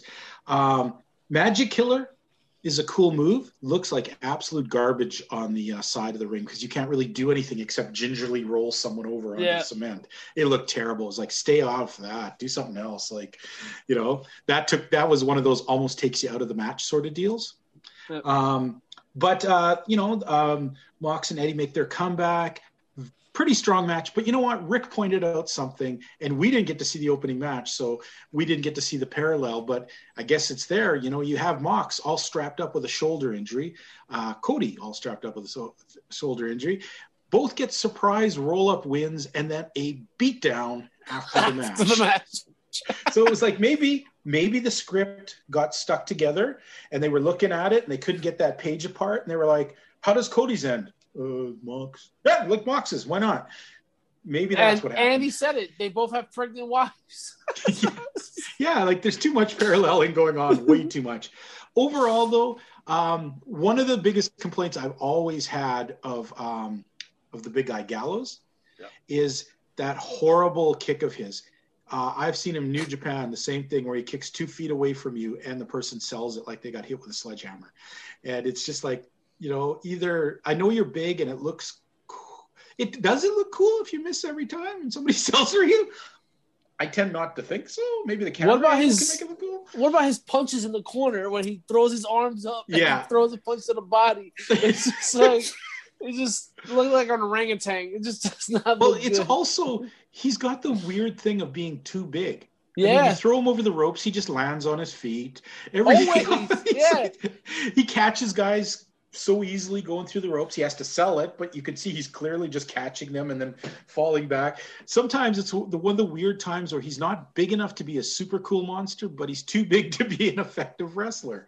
Darn you for being too big, Luke Gallows. Yeah, well, you fell in the weird sweep spot, that 1/2 inch where you went. I think that's more of an AEW issue than a WWE. It could be, because the guys are a lot smaller in AEW for sure. Yeah. Overall, Rick, what'd you get out of this match, buddy? Nothing. I got the same thing I got from the beginning, so I was just yep. I think Andy brought up some good stuff, and I agree with him. Go ahead, Andy. I didn't see the first match, but I enjoyed this match. To me, I found there was legitimate intensity. Yes. There was legitimate energy here, and it was more of a fight. And this is something building up as it should be. I mean, there's not a lot of direct history with these guys in terms of, they've had a series of matches. mean, but it's been more storyline kind of build up. And I think this is what it needed to be. Is it needed to be that kind of fight? The roll up ending. Yeah. But at the same time, you know, like you look at it, okay, well, what else are you going to do? Like, again, depending where they're going to go with this, like, you know, if it was something where, well, we could just throw it out and that there's no winner, or do we give something like more definitive that they hit more of a finish one way or another? So I'm not sure, you know, I mean, as much as we could kind of say, roll up, I think the problem to me with having the roll up was if it was already done in that first match. Yeah. You know, if it hadn't been done and they did it, maybe that was just, you know, that sneaking out that quick win. But I enjoyed it. And that kind of, for the most part, for the show, I don't know that I'm in better spirits than I was when I normally watch these shows and do it. But just to me, I caught myself, you know, in our chats going, I like this. Like this. It was starting to build towards something. We'll talk about the post match effort here after we finish the breakdown. But Elio, the match itself, did you enjoy this? Was it for you? I was fine with this match. Like you guys, I didn't get to see the opening match. So I like the team of Moxley and Kingston. So I was okay with this match. Okay. Now, what I liked about this match is, for once, I could say this was some really solid booking by Tony Khan. There's a few things in here that they annoy you, but you actually realize why they do it.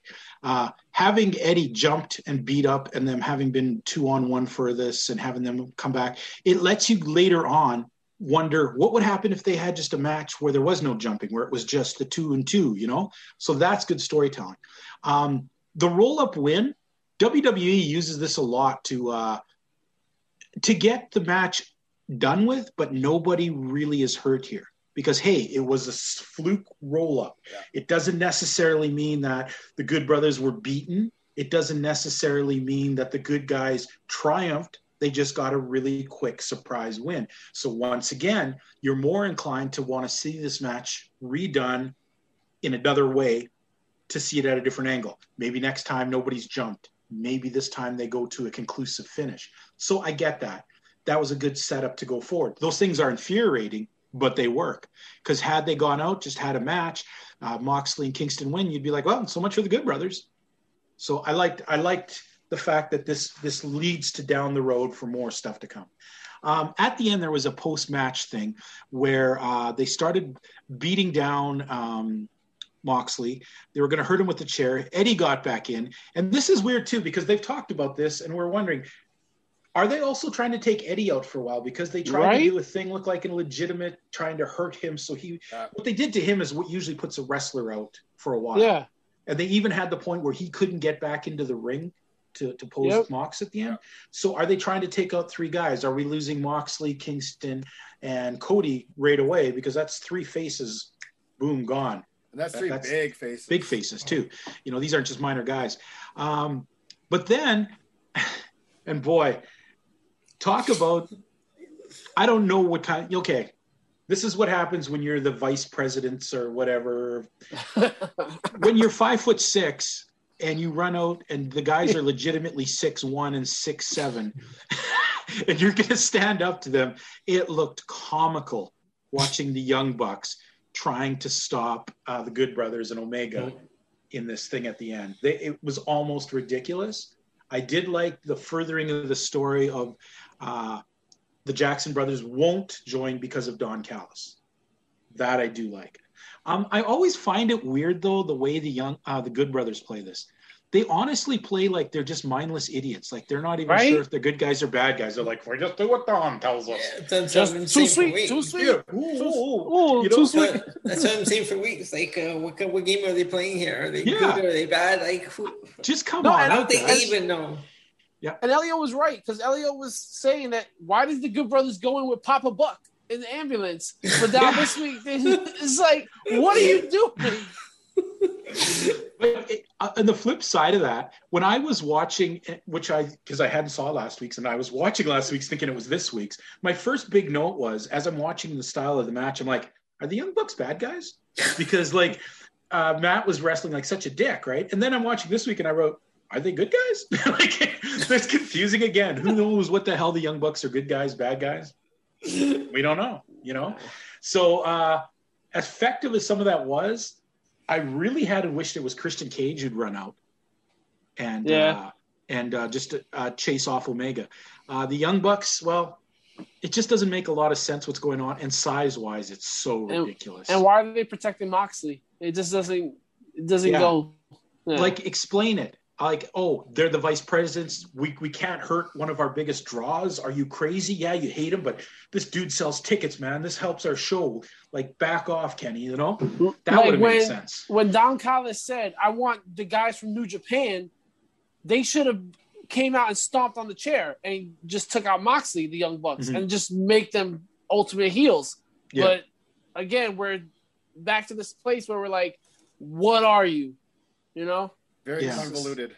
Yeah. It's way too convoluted, and it shouldn't be. Wrestling shouldn't be this hard to understand who's the good guy or bad guy. Yeah. Yeah. You know? And if you're, to me, it's like if you're trying to do this stuff to placate the internet wrestling community, you know what? That's why you're not really going to grow your audience that much more. Okay. The internet wrestling community, they're going to watch no matter what. Yeah. Yep. No one else is going to get onto this drivel and try and see through. If it's this convoluted for guys who watch and know angles, how is it for somebody who's just trying to watch this go, I don't understand. Yeah. When you have what's her name, Maki Ito or whatever, doing her singing crap, you know, and that's gold. That's gold. She's the queen of piss. You get off her back. So the internet people are, you know, the diehards will be like, oh, that was so awesome because it's like this. You don't understand this. Dude, that's cool. But if you really want to talk about like winning wars and being a major company and a major player, you need to appeal to a broader level. And that kind of stuff, this is what we talk about when it's like, you know, if you're watching with the non-wrestling fan, the casual wrestling fan, the wrestling fan that hasn't watched for 15, 20 years, and you're going to have to sit and go, how do you explain this? I can't, you know, it's like, and if you're trying to explain, well, wait, was this guy a good guy or a bad guy? Because last week these guys did this and this. He's a young buck. What happened was, okay, pull out your game program, and I'll try and rip up pages 3 and 5, and then glue them over to 2 and 4, and put the 7 over to the 3, and it'll make sense. It doesn't work. And at the end of the day, and this is, I'm going to go on just a very small, minute kind of side tangent that kind of sort of ties into this. At the end of the day, with AEW, and maybe this is part of it because of how a lot of this stuff gets booked, and the more I watch stuff, the more it's like, you know, they're more trying to cater to the smart fan internet wrestling community. You know, and I'll say this because WWE's struggling with this too, but for, you know, other reasons. Like if you take away, let's say we'll take away Jericho, and we're not going to include Christian or Big Show. Name me one big star, one major star that's like a household name that AEW has or has developed in the last year and a half. That they've developed, not a WWE star. Yeah. And I mean, and I'm not even including Kenny Omega in that, because you can include Kenny Omega in that because he's not. Yeah. Yeah, they haven't developed. Okay. Damn. Marco. I know we don't have a time limit on our podcast, but really, let's save the trouble. They haven't developed anybody. And like I said, and WWE has their own struggles. That's a different thing. But for AEW, for the way a lot of their booking comes across to me and what they're doing and what they're trying to hit on, that's cool. You know, you're hitting that minority that's going to be watching almost no matter what. But so you're saying Chris Jericho had a career before AEW? Anyways, just being a douche. But you know what I mean? You're right. Because that actually just, I don't know, at some point, like in the last day or two, that just came to me. It was like, really, you know, because even I'll use. How about Jungle Boy? I would say Jungle Boy might be the closest that they've developed. A household name? Well, they've got theme songs. People are doing the whole. Not to that star. When I'm talking a household name, I'm talking the face of the company, like the face of John Cena. I'm talking. I'm not even. I'm not even selling that. No, there's nothing, you know, and that's. It's only. Darby Allin. Yeah. And we'll get he is to him, the face. but you know what? But because like, even, and TNT. this is what I'm starting to say. Even like for I at least for Canada, for TSN, when they're putting bumpers across the screen when AEW was debuting, I mean, and this is smart. This is what they had to do. But they were showing Jericho, they were showing Mox, and they would show the Young Bucks. Those are like the main ones that they would show. And unfortunately, a lot of Canadians went, "Who are the Young Bucks?" Yeah. But I mean, there's nobody that you could kind of throw in there that that we've solidly been behind, that we've built over the past year, and it just, it's just the more we talk about convoluted, the more we talk about, the booking and stuff. It's like, and I'm not the expert, I don't have the answer, but like something's not right here when you're like a year and a half in, and you haven't developed. And that's that's like a comparison to like WCW. Yeah. Outside of Goldberg, like, who they really develop as their own stars. I'm going to say this year, Jungle Jack will be the only one coming. But I can't see right now. You're right. I don't see any person you can. No larger than life. No, we can put him on Good Morning America, Live with whoever. Yeah. Jimmy Fallon. Could you say Cody? Because Cody really, his WWE stuff was kind of pretty minor. He wasn't in any upper echelon of their stuff at all. Okay, I'll give you Cody. Is he a household name though? Well, he's been in Arrow, and people recognize him from television projects. Like, I know people who know him from like television stuff. So that surprised me. I don't know. You're right though. He isn't strong enough to be. Yeah, no, you're right. Cody's about as close as you get, and even he's under the bubble right now. Yeah. Yep. So I apologize for the little tangent, but I said, the more the convoluted stuff came to me, it's like this is like a bigger issue. Yeah. And when you have the Booker of the Year, hopefully he can sort. Anyways, we're not even going to make fun of that. Yes, we are. All right. Yeah, we are. Next we have up. Oh, brother. I didn't know what to think. Here we go. Tony Schiavone grabbing the mic, yelling the Sting. Out comes Sting. Out comes Darby Allin. And surprise, surprise, Darby Allin gave a half-ass good interview where I didn't expect it that good out of him. I was expecting absolute garbage. And he was actually interesting. If I had just been turning it on and I was a casual wrestling fan, didn't know this company, turned it on, saw him, I'm like, oh, that guy's interesting. I want to see what he's up to. He won me that way. He was interesting. Once again, when Sting goes to talk, and this part made me laugh, guys, because first you had Archer come out, okay? Archer doing his, and man, can we have a bigger guy who is not scary whatsoever? Like, I mean, they've beaten this guy down so much that he's this big giant dude who you just know ain't going to win shit because he never wins shit, He has a great manager, a good look, and he does nothing. Okay, I think they're restarting him. I think this is going to be the start of the monster. Third time's the charm. Yeah. TNT champion. But so he comes out, he does his little shtick, and then as he leaves, it was so funny because I kind of glanced away to do something, and Sting went to talk, and then I guess Brian Cage started talking, but I thought it was Sting, and I was like, oh, Sting's finally talking, and then I'm. Well, no, maybe it's not Sting. Yeah, no, it was Taz. It was Taz. Taz started, but it threw in my mind. I thought it was Sting finally got to talk, right? And then I'm like, wait, no, that's Taz's voice. And then Brian Cage. That's where it confused me too, because then when Brian Cage started, I thought it was also Sting, because you never hear Brian Cage talk, right? And he's like, I'm not letting you talk for me, Taz. And I'm like, oh, well, okay. But what did you call him? You wrote it on the thing. It made me laugh. Swolverine. Well, that's what he had on his shirt. Yeah, that's who he is. I was like, that's so awesome. Funny. That's so funny. So we get Brian Cage showing life. Holy crap. There's something in this dude maybe finally, because I'm starting to wonder if he was just a big dummy who just did, things. Who better? Yeah, who better? He actually had an eloquent speech out there, and I loved how his whole team imploded. Yes. They just lost their fucking minds that he was backing Sting and calling him a good guy. Say, what? He walks by him. They all turn around like, the mean girls in high school have lost the alpha bitch. They're all like going after her, come back. You have my hair dyed. But so I'm going to say it intrigued me for a minute. Brian Cage? First time Brian Cage in a long time has intrigued me on this show. I like the segment. Yeah. Yep. Gotta say though, Archer did not intrigue me very much.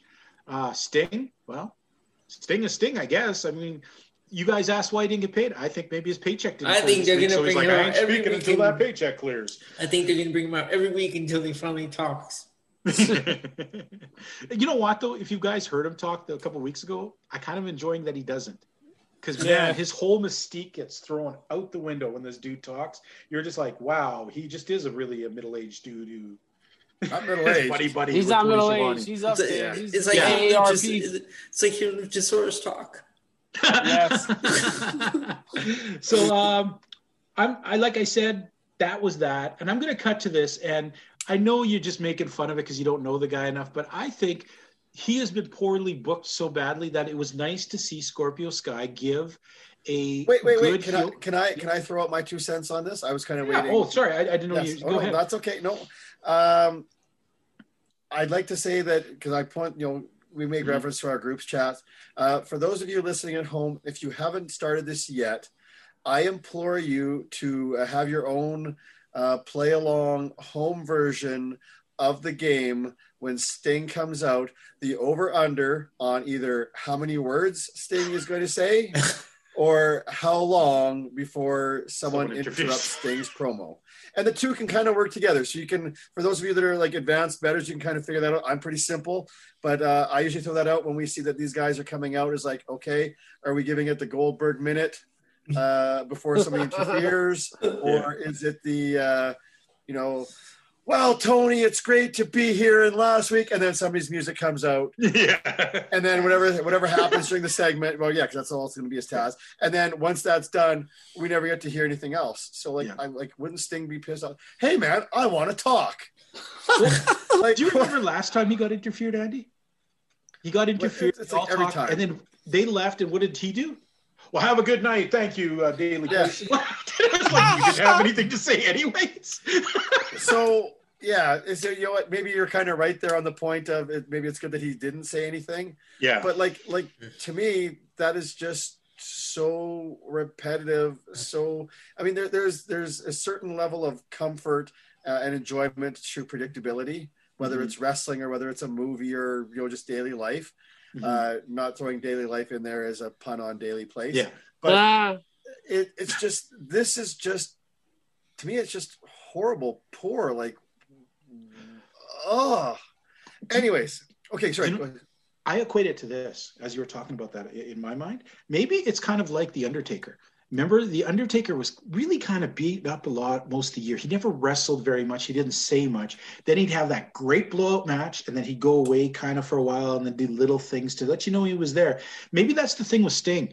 Sting hasn't enough to do one really good match. He needs a bunch of time off. Let's stretch it out, keep his mystique alive, even though this is stretching it out badly. Maybe he just can't really do a lot. Less is more. Then he needs to. I understand after trying to give him that little rub with Darby. I think I don't know what else he's going to do much more that's going to do that. Yeah, they had this little program here that, not to say whether it worked or not, but that I like your idea. I think that's a solid thing, and I agree with that. Like, that's it. Like, now Sting disappear back into the rafters. Yeah, and put him there. Yeah. And here's another thing too, is I don't get is they're bringing him out to show the fans. Well, you don't have very many fans there. And most of them are workers. Yeah. So why not shoot vignettes of him all the time? Do those kind of things. Build up his mystique then. Throw him out at a pay-per-view when you have a couple fans. And then the fans can go, oh, my God, I got to see Sting. Yeah. But every week just having him stand there, you get I get to see Sting. But then when he doesn't do anything, you're like, hey, got to see Sting. I sent you guys a thing, the Weekend at Bernie's thing. That's almost how it feels. Yeah. And I think I even said, because before so what's his name came out? Archer came out. Yeah. And I think I even said, it's like, if he doesn't say anything, I'm going to assume it was just a Sting mannequin. And sure enough, Team Taz comes out, and all Sting did was, and it's a buzzword these days, was the pivot. And he just put in the other direction to see this. So it was almost like the Weekend at Bernie's, like Tony and Darby are controlling him and turning him around. And it's like, I agree. To me, that's just, it's a waste. He needs, and I say this as respectfully as possible, he needs to go away for a while. Yeah. Because one exposure is just too much. One thing which was good exposure, and I guess we should have mentioned this too, is I don't know if you caught this, but when Brian Cage left and his whole team comes alive, that is the most realistic and interesting. That whole team is, each and every one of them had real facial expressions. They all acted like an interesting character for that moment. Even Hobbs, who usually is just walking around with the doof face, even he was right in there going, yeah, man, like, Ricky Starks was losing his crap. Even Hook was like, so that, I really think that was effective. That was probably the most effective Team Taz thing I've ever seen. And notice that Taz was the only one who didn't get serviced out of this looking better than going in. Yeah. So. And the other quick thing I'll say, just real quick here. So, because that Sting thing was the main thing to me. Yeah. The Lance Archer thing, you know what? I'm sort of on the page that I'm curious to see where this goes, because is is Archer coming out because is he going to go after Sting? Is he going to go after Darby? Honestly, I'm curious to see. So I'm not totally going to get on the, here's the reboot again. I'm actually kind of curious to see where this goes. And it was good to hear that was the best Brian Cage has sounded. In forever at AEW.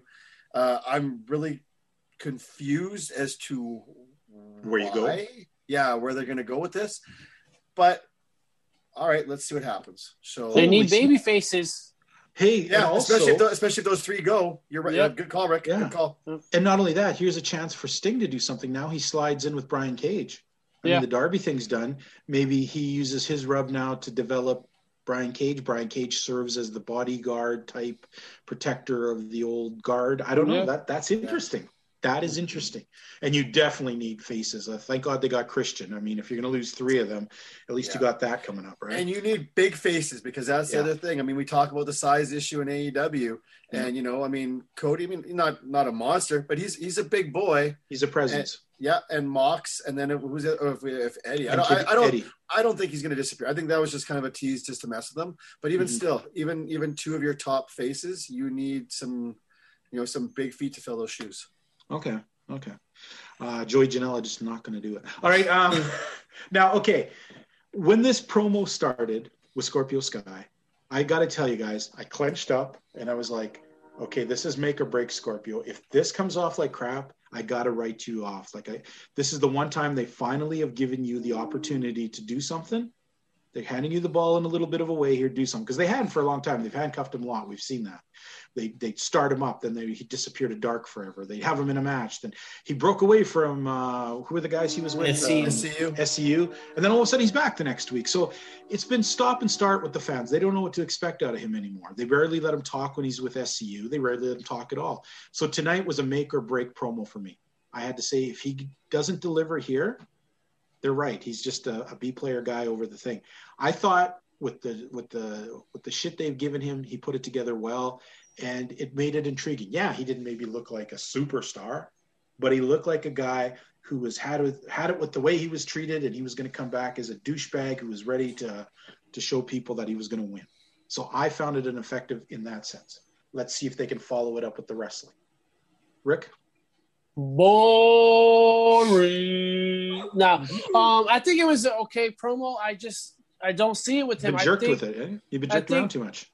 I think with him, if you want to go forward with the snappy thing, put him on a long losing streak. Let him lose a bunch of times, and then finally just say, you know what, I have to do better. I have to be better. I have to be a monster. I have to snap. I have to be crazy, because this is not working for me. Have him turn on SCU. Have him take SCU out. SCU has this clause where if they lose another match, they won't tag anymore. Have Scorpio Sky cause the loss, Have him be this thorn in people's sides and piss them off. And that's how you show how crazy you can be. So that's what he needs to do. It's just, don't say, oh, everybody else got a chance, but I didn't. No, man, we see that all the time. Be different. Be better. Who better? Scorpio Sky. As you're saying, that's like, it's like, man, it's almost like, they could just recycle the catchphrases. It's like, hey, remember those T-shirts we made for Brian Cage? Who better? Can we just scratch it out and put Scorpio Sky? It'd be awesome too if they had a scratch out of the Scorpio across the bottom. I like Rick's idea though. If you're gonna have him kind of do the snap thing, let's put some time and effort into this. I think the idea of breaking up and that the breaking up SCU thing doesn't necessarily mean it has to happen in 2 weeks. No, yeah. But if if they're gonna do something with SCU, cool. But I think that's a great idea to have him be the cause of the downfall of the split. I think that's great. You know what? I did like the promo though. Mm-hmm. And it's good to see when you get to see that little bit of that fire, that emotion. But taking what TJ's saying there and putting it together with what Rick is saying, I think you kind of need the best of the, that you need that promo. But now let's really mess with him and let's understand why, because people can identify with, it's like, okay, man, like I'm sick of this, and I'm being looked over, I'm getting screwed over. This sucks, and then it's like boom, boom, boom, progressively worse into like, how low can this go? And then, Rice Krispies, man, snap, crackle, pop. SCU goes down, and then. Yeah. The only thing that ticked me off about that, I thought it was a pretty good package putting together the past of him and things. But, man, that inflatable thing that they used in that match was ridiculous. I wish we had to see pull out the inflatable ring, the brass ring thing. That was some stupid idea. Elio, how did you get out of this promo? Yeah, this was a good promo. Just hopefully they don't mess it up, because like I said last week, I want to see a heel Scorpio Sky. Okay. And I'm going to say I'm biased because I've known Scorpio Sky for probably about 4 years, and he is a tremendously great wrestler, and he's always been passed over. Like, this is like his true story. He spent 15 years in Southern California where no one really looked at him, but everyone used him in like every main event down there, but nobody would ever really take a hard look and sign him. So that's his story that they're playing out right now. And he is a tremendously nice guy. So I enjoyed that part. Okay, moving over next. We have to do Phoenix versus Angelico. Throwaway match. Just why? Yeah, there wasn't a lot of point. And where the hell was Jake Evans? I mean, they had Jack Evans? Or is his name Jack? I keep mixing them up. Jack Evans. They had him the last 3 weeks interfering in everyone's matches for Hardy, but the one time his tag team partner's not out there, paid. he ain't getting paid, exactly. No, but this is his tag team partner who they co-op with all the time. $2,700, $4,200. Maybe Hybrid 2 should sign with Matt Hardy. Yeah. Now, you're right. This match was kind of a throwaway match. It didn't mean anything. I still believe that Angelico is definitely Chris Sabin's twin brother who's cracked out and stretched on a rack to get a few more inches on him. It was a boring match. What can you really say about this? Like, the one thing I didn't like the very most, the one thing was stupid Phoenix at the end doing triangle symbols and looking through them.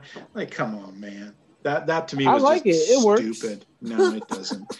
It does not work whatsoever. Rick, would you obviously did not like this match a lot. No, this match was bad. It shouldn't have happened.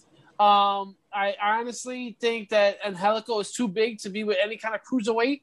I get it how they keep on saying he's a luchador, but he does not fit the body structure. Yeah, and he's too long to be with a luchador. I don't like it. I think this was a throwaway match, and it was just, I don't know why Pac hasn't been fighting. I don't understand why Phoenix is doing all the heavy lifting. So, no, I didn't like this. Okay. Andy? I didn't understand why this match was happening. Like, I think I even said in our chat, I'm like, is there like a backstory, some history to this? Why are we doing this? Like, to me, this is where you take out this, and this is where you put in Rick's proposed match of Christian Cage making his AEW debut against Scorpio Sky. Mm-hmm. Yep. And even that, and, to go along with the storyline, it didn't have to be, not a squash, but it didn't have to be a long match. And it could just be that one, slip up by Scorpio, that one Christian using those years of experience and being the world-class competitor he is to catch, I'm not saying a roll up, but this is where he catches the win. Mm-hmm. And we got to see Christian Cage live on AEW TV. Scorpio Sky. There's no shame in losing to Christian Cage, but hey, you still lost, and that's gonna knock you down a few rungs, just like Rick suggested. That would be perfect. Elio? Yeah. So this match, I didn't like this one. This was just boring. Okay. I agree. Here's another thing, guys. If you'd had Evans out there, then you almost even can tease a reason why. I mean, Hybrid 2 is going to collide with Death Triangle later on or something like that. You know, that it just, there was no real reason. They tried to give us, I don't know if you guys listened to the commentary, but they kept going on some like bullshit backstory of like, they met 10 years ago in Mexico and they've always blah, blah, blah. But Death Triangle is the number one contenders for the tag team titles. Mm-hmm. So it's just like, why are they not doing anything with the Young Bucks? Why is Nick Jackson not fighting Pac? He's got the Good Brothers. Yeah. Okay. Now, finally, we get to the main event of the evening. And here's where things... Well, you forgot a promo. I just, my pad died, so I have no idea what's left on the agenda. Miro. The Miro thing. Okay. Let's quickly look at that. We have a backstage thing with Miro. He's doing like some exercising. What's the machine called, Andy? Well, he was doing pull-ups. Pull-ups? Okay. Yes. I don't know. It wasn't just a bar. It was. I don't know anything about a gym. Well, it was kind of like a squat rack or whatever, and he was just doing the pull-ups on there. Yeah. I will say quickly to that, though, just as you're going to describe it, though, man, whether he's being serious or not, this was the perfect time to pull out your inner Ron Burgundy, and as you're being approached, 998, 999, 1,000. Okay. Man, they missed the math. He certainly looked big and jacked in this. He looked very impressive. Man, Alex Marvez is just like the most uncomfortable interviewer in the world. Why they keep this idiot on is beyond me. Sorry to interrupt you, Miro. But anyway, so he comes up. This I liked because in the sense, first of all, they explained something away. I'm glad they did this because it was so incredibly stupid to have Chuck offer his services for a year for no reason. If we lose, I'll be your guy for a year or whatever, right? But then he didn't ask for any kind of payback. If I win, you're my, that would have made sense. What kind of idiot goes into that kind of proposition? Where you're going to lose everything if you lose, but if you win, you don't get anything but a W in the column. So that, I like the fact that Miro just came out and took that all away by saying, you know what? I don't want your stupid thing. Yeah. I don't care, And I really liked the exchange between him and Kip because now the cracks are there.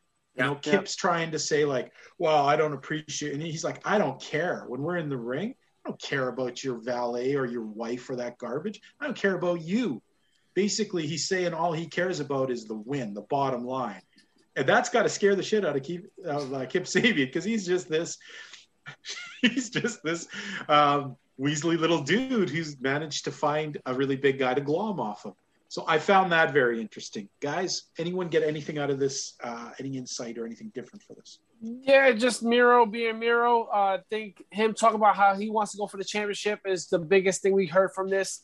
Him even canceling the Butler thing was huge because you know what? Now they can win because if they had the Butler thing on, they would have to lose, which still works for a split with him and Kip because Kip could have caused the loss and he would have split that way. So any way you look at it, this is good for Miro. Yeah. So I like this. I like the serious side of Miro. That was good.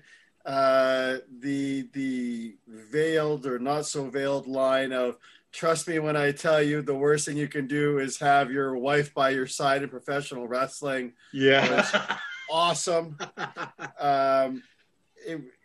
It was, it's good to see the cracks. It's good to see, with Miro kind of having that little more of a serious undertone now because everything else to me has always been best friends and video games and stuff like this. So I don't know. Maybe a podcast lit a fire under his butt. I don't know. I'm not saying. I'm just saying. But the one thing though is he said, he's like, yeah, no, I don't accept it. But there was not the whole thing at the end though. Was that Kip says, yeah, we accept. Yeah. Well, he did. When he said he didn't accept, he said he didn't accept the terms of the match. Right. But that he also didn't deny the match. He just basically said he didn't care. It wasn't his thing anymore. He wanted to move on. Right. And he didn't really say yes or no, but I think Kip that'll be yes. a bit of contention. Kip's like, yeah. Okay.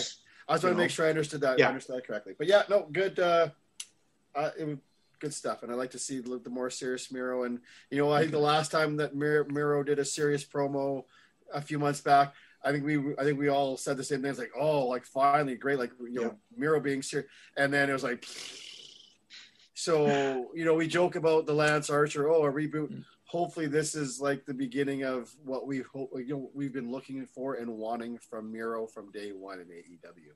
All right. And don't screw it up. He said he's here to go after championships, so now I'm just going to go after championships. Just stop with the video games and everything. Well, I think it was cool. It was very key tonight to present him the way they did, to have him without his shirt in the whole breakout pose, because then he looked like a freaking monster. We've seen too much of Disney shirts, dressing like a Russian gangster. All these kind of ridiculous looks to him. Yeah. But this solidified he's a pissed off monster. And going into this, that's the image we have now.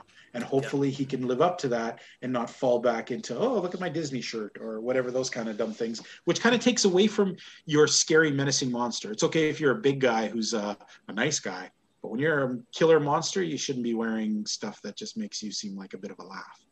You know what I mean? So finally now we go into the main event. The main event, it was funny. There was 20 minutes left in the show. Rick was saying, gee, do you think like they're obviously leaving some time at the end of this? And he's like, no, this is the main event. This has got to go to the end. And we were really curious what was going to happen here. What kind of match? It's a lights out match. And I got to tell you, going in, I did not get the match I expected for sure. And I don't mean in quality wise. I mean, the things that happened in this match, had you told me last week, Britt Baker of all people and Thunder Rosa were going into this kind of match, I get Thunder Rosa. Okay. Yeah. But if you told me that the stuff Britt Baker did and went through happened in this match, I would not have believed it. But it worked. It worked. First of all, it solidified to me Britt Baker is a massive heel star. She's great. Now she's willing to go the extra mile. It used to be for me, I used to feel sometimes that she was the bitchy character who was kind of reluctant to really get too physical. Like she was kind of scared to get hit too hard, or she'd flinch and pull back for real on stuff. Well, that went out the window tonight, okay? That went out the window. They went at each other, tooth and nail. We had ladders. We had chairs. We had freaking thumbtacks. Now, I'm not a hardcore guy, but in effective use like this, it was effective, interesting, and it worked, okay? And this is it. When those thumbtacks came up, I looked at my wife and I said, there's no way in hell Britt Baker's taking thumbtacks. This is Thunder Rosa. Thunder Rosa's an MMA chick. She's tough. She's the one who's going to take this, right? Wow, was I surprised when she wasn't the one, when Britt took it. Britt, she had a gusher going on. She was bleeding all over the place. She kept slugging through this really greatly. The only thing that I didn't like, the one spot that just was terribly done here, and it had the potential when it started to happen. I was like, oh, don't do that, girls. That's going to freaking hurt. Thunder Rosa throws Britt Baker on her shoulders, climbs up to the ropes, and then goes to kind of give her like a Death Valley driver onto the onto the ladder. But then she puts her foot down, stops all the momentum so that she can just lightly dump her onto it after she came off the ropes. I don't know if you guys caught that. Yeah, but I was like, wow, she sure hit that very gingerly. Then I rewind it and I saw why, because she just stopped, put her foot down, and then just kind of rolled her over. So it kind of took the effectiveness out of that, because you saw when she hit the ladder, it's like, well, she didn't really hit the ladder that hard. How did that happen? But really good match, only in professional wrestling. And I'm not mocking that she did this. It's cool that she did this. But just the sight of you're both covered in blood. There's thumbtacks everywhere. Blood, sweat, blah, blah, blah. But you take the time to put a black glove on your hand because you're going to stick it in someone's mouth. For me, was the absurdity and love of wrestling all wrapped up in together. I'm not mocking the fact she put the glove on. I'm just laughing at the whole obscure, obscene picture of it all. Her standing covered in blood, putting on the safety glove to stick it. Safety first. Yeah. Loved it. I was actually wondering if she was going to throw thumbtacks in her mouth, like the Darby Allin thing. That seemed like that was the next thing. But, and the last thing, the pile driver through the table. Mm-hmm. Holy crap. Thunder Rosa's small, and watching her pick up Britt Baker, I thought, oh my God, Britt Baker's going to get a broken neck here. It looked like so many times she came very close to like trying to hold her up before she did that move. I was very scared for that. But in the end, I thought this is the first time that women have main evented on Dynamite. Mm-hmm. We, all four of us, are guilty, maybe not Elio, but at least the three of us are guilty of saying we didn't really think this was kind of the match that should have been the main event. But it exceeded, and it definitely earned that spot. Rick, Your impressions. This, first of all, I was very much against this being the main event. I was like, what are they going to do? Because they've been having shitty matches after shitty matches with each other. Mm-hmm. This match, man, was I eating crow. And I was eating a lot of it because this was a hell of a match. I loved every aspect of it. I even loved that Jade Cargill was in the audience clapping and laughing. Yeah. Sheeta looking on, even though she was praying and all that stuff. I mean, it's hard to be backstage and looking at the monitor. I think she should have been in the audience and just been like cheering on the match or whatever. But I just love that aspect of it. I love the hardcore action, and I'm not a hardcore guy either. The blood, oh my God, Britt Baker was leaking. Thunder Rosa was bleeding. The thumbtacks. Listen. Yeah, Thunder Rosa had some weird blood going on with her makeup there. She probably didn't have the blood thinner. She probably didn't take it. But Britt Baker was definitely bleeding like a stuck pig. I'm surprised we didn't hear that from JR. Yeah. I'm surprised we didn't hear JR want to say that to a woman. Yeah. But this was a great match. I honestly, Dave Meltzer, if you're listening, 5 stars. 5-star match. I think this is actually a match of the year candidate for you guys. I really think you guys should put it in the vote. Whoever women were going to be in this tonight, he would have given it a 5 stars. So, all right. Andy? As I'm listening to you guys, and I'm loving and pretty much agreeing with what you guys are saying, and I'm trying to collect my thoughts here because I might go a couple different ways. And I say this a lot of times too when I have a stance on something, and I'll be the first to say, hey, if I'm wrong, I'll admit it. I did not see this being a main event match, a last match. Neither did I, to be honest. None of us did. I said, but when it was 20 minutes, you're like, oh, well, maybe they'll do something else. I'm like, no, they have to give the girls this time, which they did. Thank God they didn't bring out the Inner Circle, Rick. Yep. Yes. Yeah. But no, I was wrong here. Did the ladies step up? Did they knock it out of the park? I will dare say this is now with me. Like, I think the last time that I really gushed, pun intended, for an AEW match, I think I want to say it was Penta and Phoenix. Yes. Yeah. Yes. That was the last time that the tournament match. Yeah, that I really was like, wow, that was like an amazing match. That's how this was for me. I was totally in. I was totally engaged. Mm-hmm. Thunder Rosa, awesome. I still question if she bled or not. I'm sorry. Just the way that looked, it looked too makeup-y for me. Well, I think it was bleeding into her white makeup and then mixing and just kind of mixed, and then whatever it was, it just looked like so a quick odd. Little poke. It did, yeah. I mean, and at that point, that was kind of a bit of like a for me. But then Britt did it and totally redeemed themselves. Abdullah the Butcher would be proud of you, Britt. I'm sure we're gonna see like the pictures, the memes, and that deservedly so for that. The ladies, they worked hard. You know what? I'm not a fan of ridiculous hardcore stuff, but I like, and this is something I talked about, I think was it Cody? I think Cody and Brody, or maybe Cody and Lance, where some of these matches, like the hardcore, the more kind of crazy barbaric stuff kind of gets put in there, and there's not much backstory. There's not much to it. There was a lot more here, and the girls brought that intensity in, and it was, knock down, drag out, slam and fight, the blood, everything going on. Britt Baker, I really hope, I think one of you guys mentioned it, this was kind of like, I don't know if coming of age is the right term, but it was coming up forward. It was her ascension. Like an elevation. And as you were saying that, I will throw this out to you. Do you guys recall a time in the past 20 years that an individual was in a kind of like this type of hardcore style match like this, that people also said that like that was almost like a turning point, that was like a stepping stone that brought them up another level in their career? Randy Orton. Yes, sir. Backlash. Yep, with Mick Foley, Cactus Jack. I think. Yep. And that was it, and people said it's like, oh, like Orton's not going to take the thumbtacks. Orton's not going to take the beating. He's not going to do this. And that's what I saw was a parallel of like a Randy Orton to what was going through with Britt Baker tonight. Because I was wondering, like, well, like what are the girls going to do? Because it's tough to do original stuff in professional wrestling these days on any kind of level.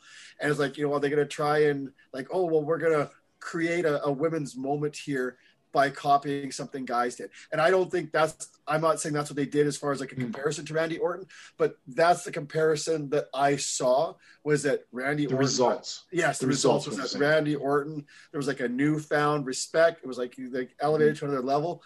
That's what I think might come out of this for Britt Baker tonight. Okay. So she, it's one of those things. It's like she lost the match. Yep. But she did not lose in this match. Like, this is the great thing where both women should come out elevated and better than when they came in. The other thing to this, and I think I mentioned this in our chat too, I almost think, with some of our chats, I think we almost need to start doing like watch-alongs. Yeah, that would be fun with fans. Because we reference, a lot of times in our shows, we reference what we're doing here. And I think it might not be a bad idea at some point to try and do this with some of the people, some of our listeners.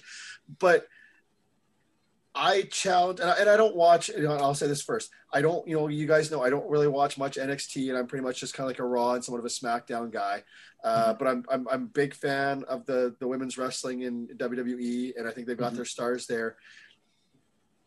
I think WWE now, whether they want to admit it or whether they want to admit it or not, whether they're going to try and do something, to me, because we've always talked about, the WWE women's matches are, a step or two above AEW's matches. Yeah. This match now has set, to me, a standard. Set a high bar. Yeah. You betcha. And where it's going to be tough, and not that they need it, but that we know for WWE style that, they kind of shy away from the blood. Yeah. It's going to be very tough for the women match or get there. Yeah. Yeah, so that's something very interesting. And as much as I kind of, knock on some of the AEW diehards, we're going to say, oh, well, they just, no matter what, this is going to be better than WWE.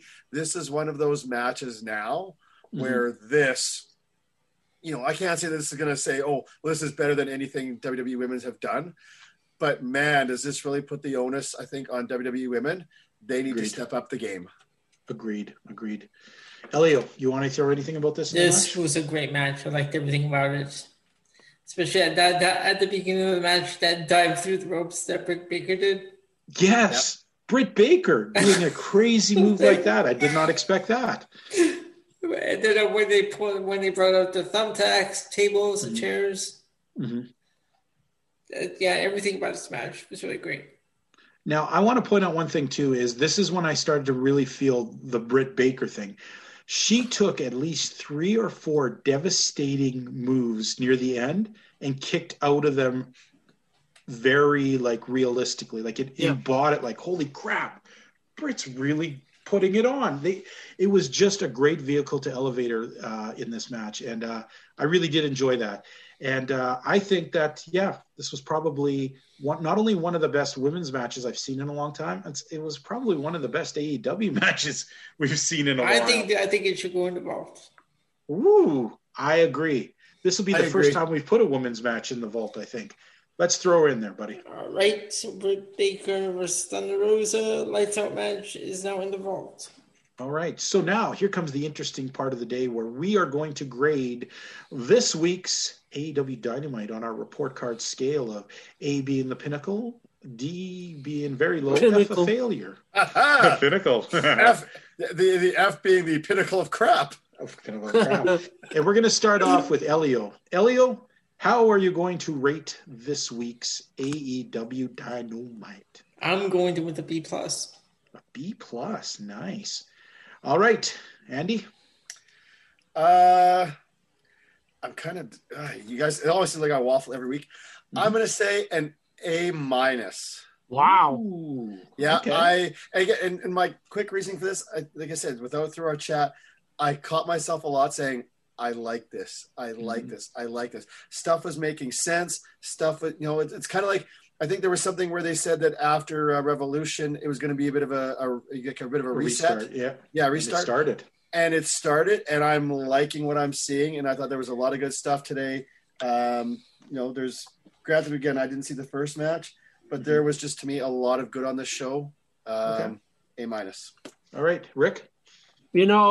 Hearing these scores make me feel bad, but I really thought the best part of the show was the last part, which I gave a perfect score. But everything else, just kind of wasn't there. So I'm not gonna grade on a curve. I'm a teacher. I'm gonna give you the grade you deserve, and I'm giving it a C+, solid C+. Can you boot him out of the show? All right. Believe it or not, I'm going to go. I was waffling a bit, but there was some really good stuff on here. There were some things that I was like, finally, these characters are turning around. Because the truth is, we talked about this. I was slightly dreading this week. Like, I was gone for a week. What kind of crap am I going to have to sit through tonight? Unfortunately, it wasn't a wrestling. I wasn't enjoying going into wrestling. It converted me. Even before the main event, I was enjoying this show. So I'm going to go with an A-. All right. I thought it was a top good show, from definitely better than the Drek we've seen for a long time here. Yeah. Okay. So I guess we'd have to, like, Rick is our visiting alumni here. So we're going to discount his score because he's a visitor. And we're going to go with probably, I guess it would be more like a B+, A-. Yeah, in that range. Territory for this thing. If we took out, because Rick's a teacher, he'd understand. If we took out the highest, which was an A-, and we take out the C+, and we're kind of left with that median, the way it kind of averages out. So that'd be a B++ or A-, but it's right in there. Yeah. All right. Now, before we go, folks, our last bit of business of the day. Elio. Sir. Unleash the book. We are going to go through the book today. And today, usually I'm the one who does all the book work, but today we're going to go through each thing. And if there are 3 votes to get rid of what's in there, including Rick's vote, we will remove it from the book. All right. Slowly, the great book opens. All right. Open the book. Because you know what? We've had some things in there for a while. Let's get some fresh perspective, because I'm the angry one who puts them in every week. Let's see if you guys are agreeing with me or if I've softened my stance. All right. I've been eating lots of fiber. So first on the list, we have Brian Cage's botched Wolverine mutton chops. Take it out. There are votes. Who better? You know what? I think it should thumbs up that it leaves, thumbs down it stays. On a vote? I'm going to go thumbs up. Thumbs up? Yeah. Thumbs up. Okay, let's go to the book. Yeah. All right. So Brian Cage's Wolverine mutton chops are out of the book. All right. Next, we have Cody's ugly tattoo. That stays. That stays. You know what? I don't even care anymore, so whatever. Okay, 3-1, it'll stay. Yeah. Okay, Chris Jericho's duplicitous bullshit. What was it? Chris Jericho what? His duplicitous bullshit. Every week he's just talking on. Because when he was saying, yeah. Take him out. He deserves. When he was saying how how he didn't believe Sammy Guevara about MJF. Let's see what Elio's vote is. Elio? Thumbs up. I think it should come out. I mean, because I concede then. Okay. 3-1, it goes out. Okay, next one. All right, next we have Darby Allin. That's what he wrote as Darby Allin. I must have been in a bad mood. I said take it out. Take him out. Yeah. That was me. Okay. And you know what, though? And I think as we were talking about that stuff in their promo, I don't know if anyone actually mentioned that, but what was one thing that hit me that was good was at least he acknowledged, he's like, I won this championship. How many defenses have I had since then? 3. Yeah. And call it, kind of like, accepting the responsibility, kind of calling himself on that was cool. So I think even that alone, it was worth a thumbs up to take it. Okay. Yeah. Then we have the Dark Order minus Evil Uno and Grayson Silver. Take them out. Dark Order. Yeah, they've become like cartoon fun characters now. Yeah. They're not just some idiots dressed in masks. They're still idiots, but just not. Okay, next one I think we can take out because we haven't seen it at the FTW Championship. Yeah. No, but that's almost like a Hall of Shame one. It's such a stupid thing. But anyways, I'm willing to take it out. All right, then we have JR's angry hipster grandpa. He hasn't been doing that for a while. He hasn't been as bad. Yeah. Take him out. If anything, he's been nice and bitter, calling out their bullshit recently. Nice and bitter. Yeah. You know what? With the Dark Order, one thing we did miss was that quick little promo about who was going to challenge because Darby had the open challenge. Oh, yeah. And they picked my boy John Silver. I was surprised they didn't somehow nominate Adam Page for that. I think that would have distracted him. I'm glad they didn't.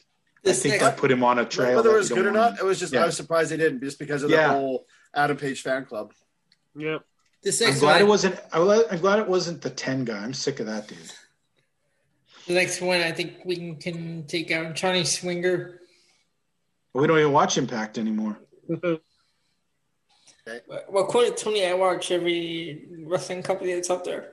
Oh. Okay, next we have Pac's leg kick. Pac's leg kick. Oh, we haven't even seen him wrestle. We rarely see that dude wrestle. Okay, so keep it in. Now keep it in for now. Okay. And if he slaps it next time we see him in a match. Although I guess that's a WWE thing now. You can't slap your leg. Yeah, we saw Don Callis take a shot, right? With the T-shirt. Oh, you guys didn't see that promo in the beginning. No. After Cody, the Young Bucks had a promo with Don Callis. And Don Callis was like, well, here's a T-shirt. And it said, don't die at the slap. Yeah. I hate Don Callis. All right. Yeah. This next one you put in from MLW, Richie 2 titles. Oh, anyone who calls themselves 2 titles, you deserve to be in there. Sorry. We'll not let the 2 titles go. Then we have Michael Nakazawa's debacle. What was his debacle? What was it? I don't even remember. I think they come out. It was Michael Nakazawa running around with baby oil all the time. Yeah, he was doing that. Oh, yeah. But he's been so far gone. Yeah, we're really climbing the book this week. He dresses like a producer now or something. Yeah. Okay. He lost to Matt Sydal on Elevation. Okay. Why is Matt Sydal getting a title shot or a possible title shot? Speaking of that, Elevation, where Tony Khan came out and made himself look like a clown. He's the one that announced that Matt Sydal's going to get a title shot. Yeah, he was trying to be like Vince McMahon. It was terrible. He was out there like, "Hi guys, you're going to get a title shot." It just sounded terrible. He was like, "I never wanted to be on TV, but I have to do this." Hey, so because we're working on the book, should we put Tony Khan, promoter / booker of the year / authority figure into the book? Yes. Right. Yes. Tony Khan. What are we going to call this? Just Tony Khan. Multiple bullshit. Tony Khan's multiple bullshit. You just made the book. All right. What else we got left in this book? We're clearing this book out. Our book's going to be pretty damn small here. We've cleared so much junk out. Nyla Rose's announcement. That's when she announced her Vicky Guerrero. She's pretty shitty, so let's just keep her because I'm sure she'll announce something stupid coming up. Then we have Pretty Deadly's Grandpa Joe. I think that can come out. Yeah, they did some dumb joke where they said, who are you talking to? And they're like, none of your business. So bad. Rick. Yeah, take it out. Then we have Rick Knox. Is that the Young Bucks referee? Yeah, he stays in. That guy's the shittiest ref there is. Yeah. We have Russell House. Russell House was garbage. Got your book. This is like the novel. Yeah, I know. Well, that's why it's cleared out now. Russell House is done, so we might as well cleep that out. Who's Russell House? Impact did a thing. Oh, okay. Yeah, they did a thing where they had people doing like all wrestlers living together for 3 months. Oh, wrestler. Okay, I see. Yeah. I think you said Russell House. I'm like, who's Russell House? Oh, Russell, he had a house. Okay. He's big like House. So we still have this one in the book. Rick's delusion towards Edge. I say stays. What do you vote, Andy? Oh, just to have Rick in the book because it's giving him some notoriety. It's a gimmick. It stays. Sorry, Rick. I got my own book. It's okay. Rick, you're living in the book rent free. Don't worry. Yeah, rent free, buddy. You know what rent's like in New York. Come on, man. Then we have AEW guys comparing anyone to Eddie Guerrero. Oh, that stays in the book. They pull that bullshit. Why does anyone do frog splash in any company? It's all Eddie Guerrero like. I mean, why are you glomming off the dude? That's it. Sounds good. It's okay. I think we pared down the book quite a bit. Rick, thank you for joining us again. Absolutely. I'm glad you're having fun with. It was good that we had a funner episode and had a tremendous match to talk about. Yes. There's been a bit of a slide the last little while. And look, we had the time when you guys were doing your comparisons. AEW was like jumping up there for a while. It was getting close. And then the last 3 weeks had been a backward slide. So it's good to see them. Maybe they'll have contention tonight against whatever NXT is offering. I guess we'll find out tomorrow when we watch NXT, and I'll get a rough idea, because I'm always fair about it too. I can watch and go, oh yeah, they did, this was definitely a better show, you know. So we'll see how that goes. Folks, tune in to see all the fun shows that we have coming up. Lots of cool stuff out there. Anyone want to throw any last thing in? No, I love you guys. Hey, and by the way, Don't cancel us. My son said he missed Miguel. I don't. TJ, All right. those are best friends. Yeah. Anyways, have a great night. And you know what, Elio? Do your usual shtick. Say good night. Fans, we will talk to you all next week.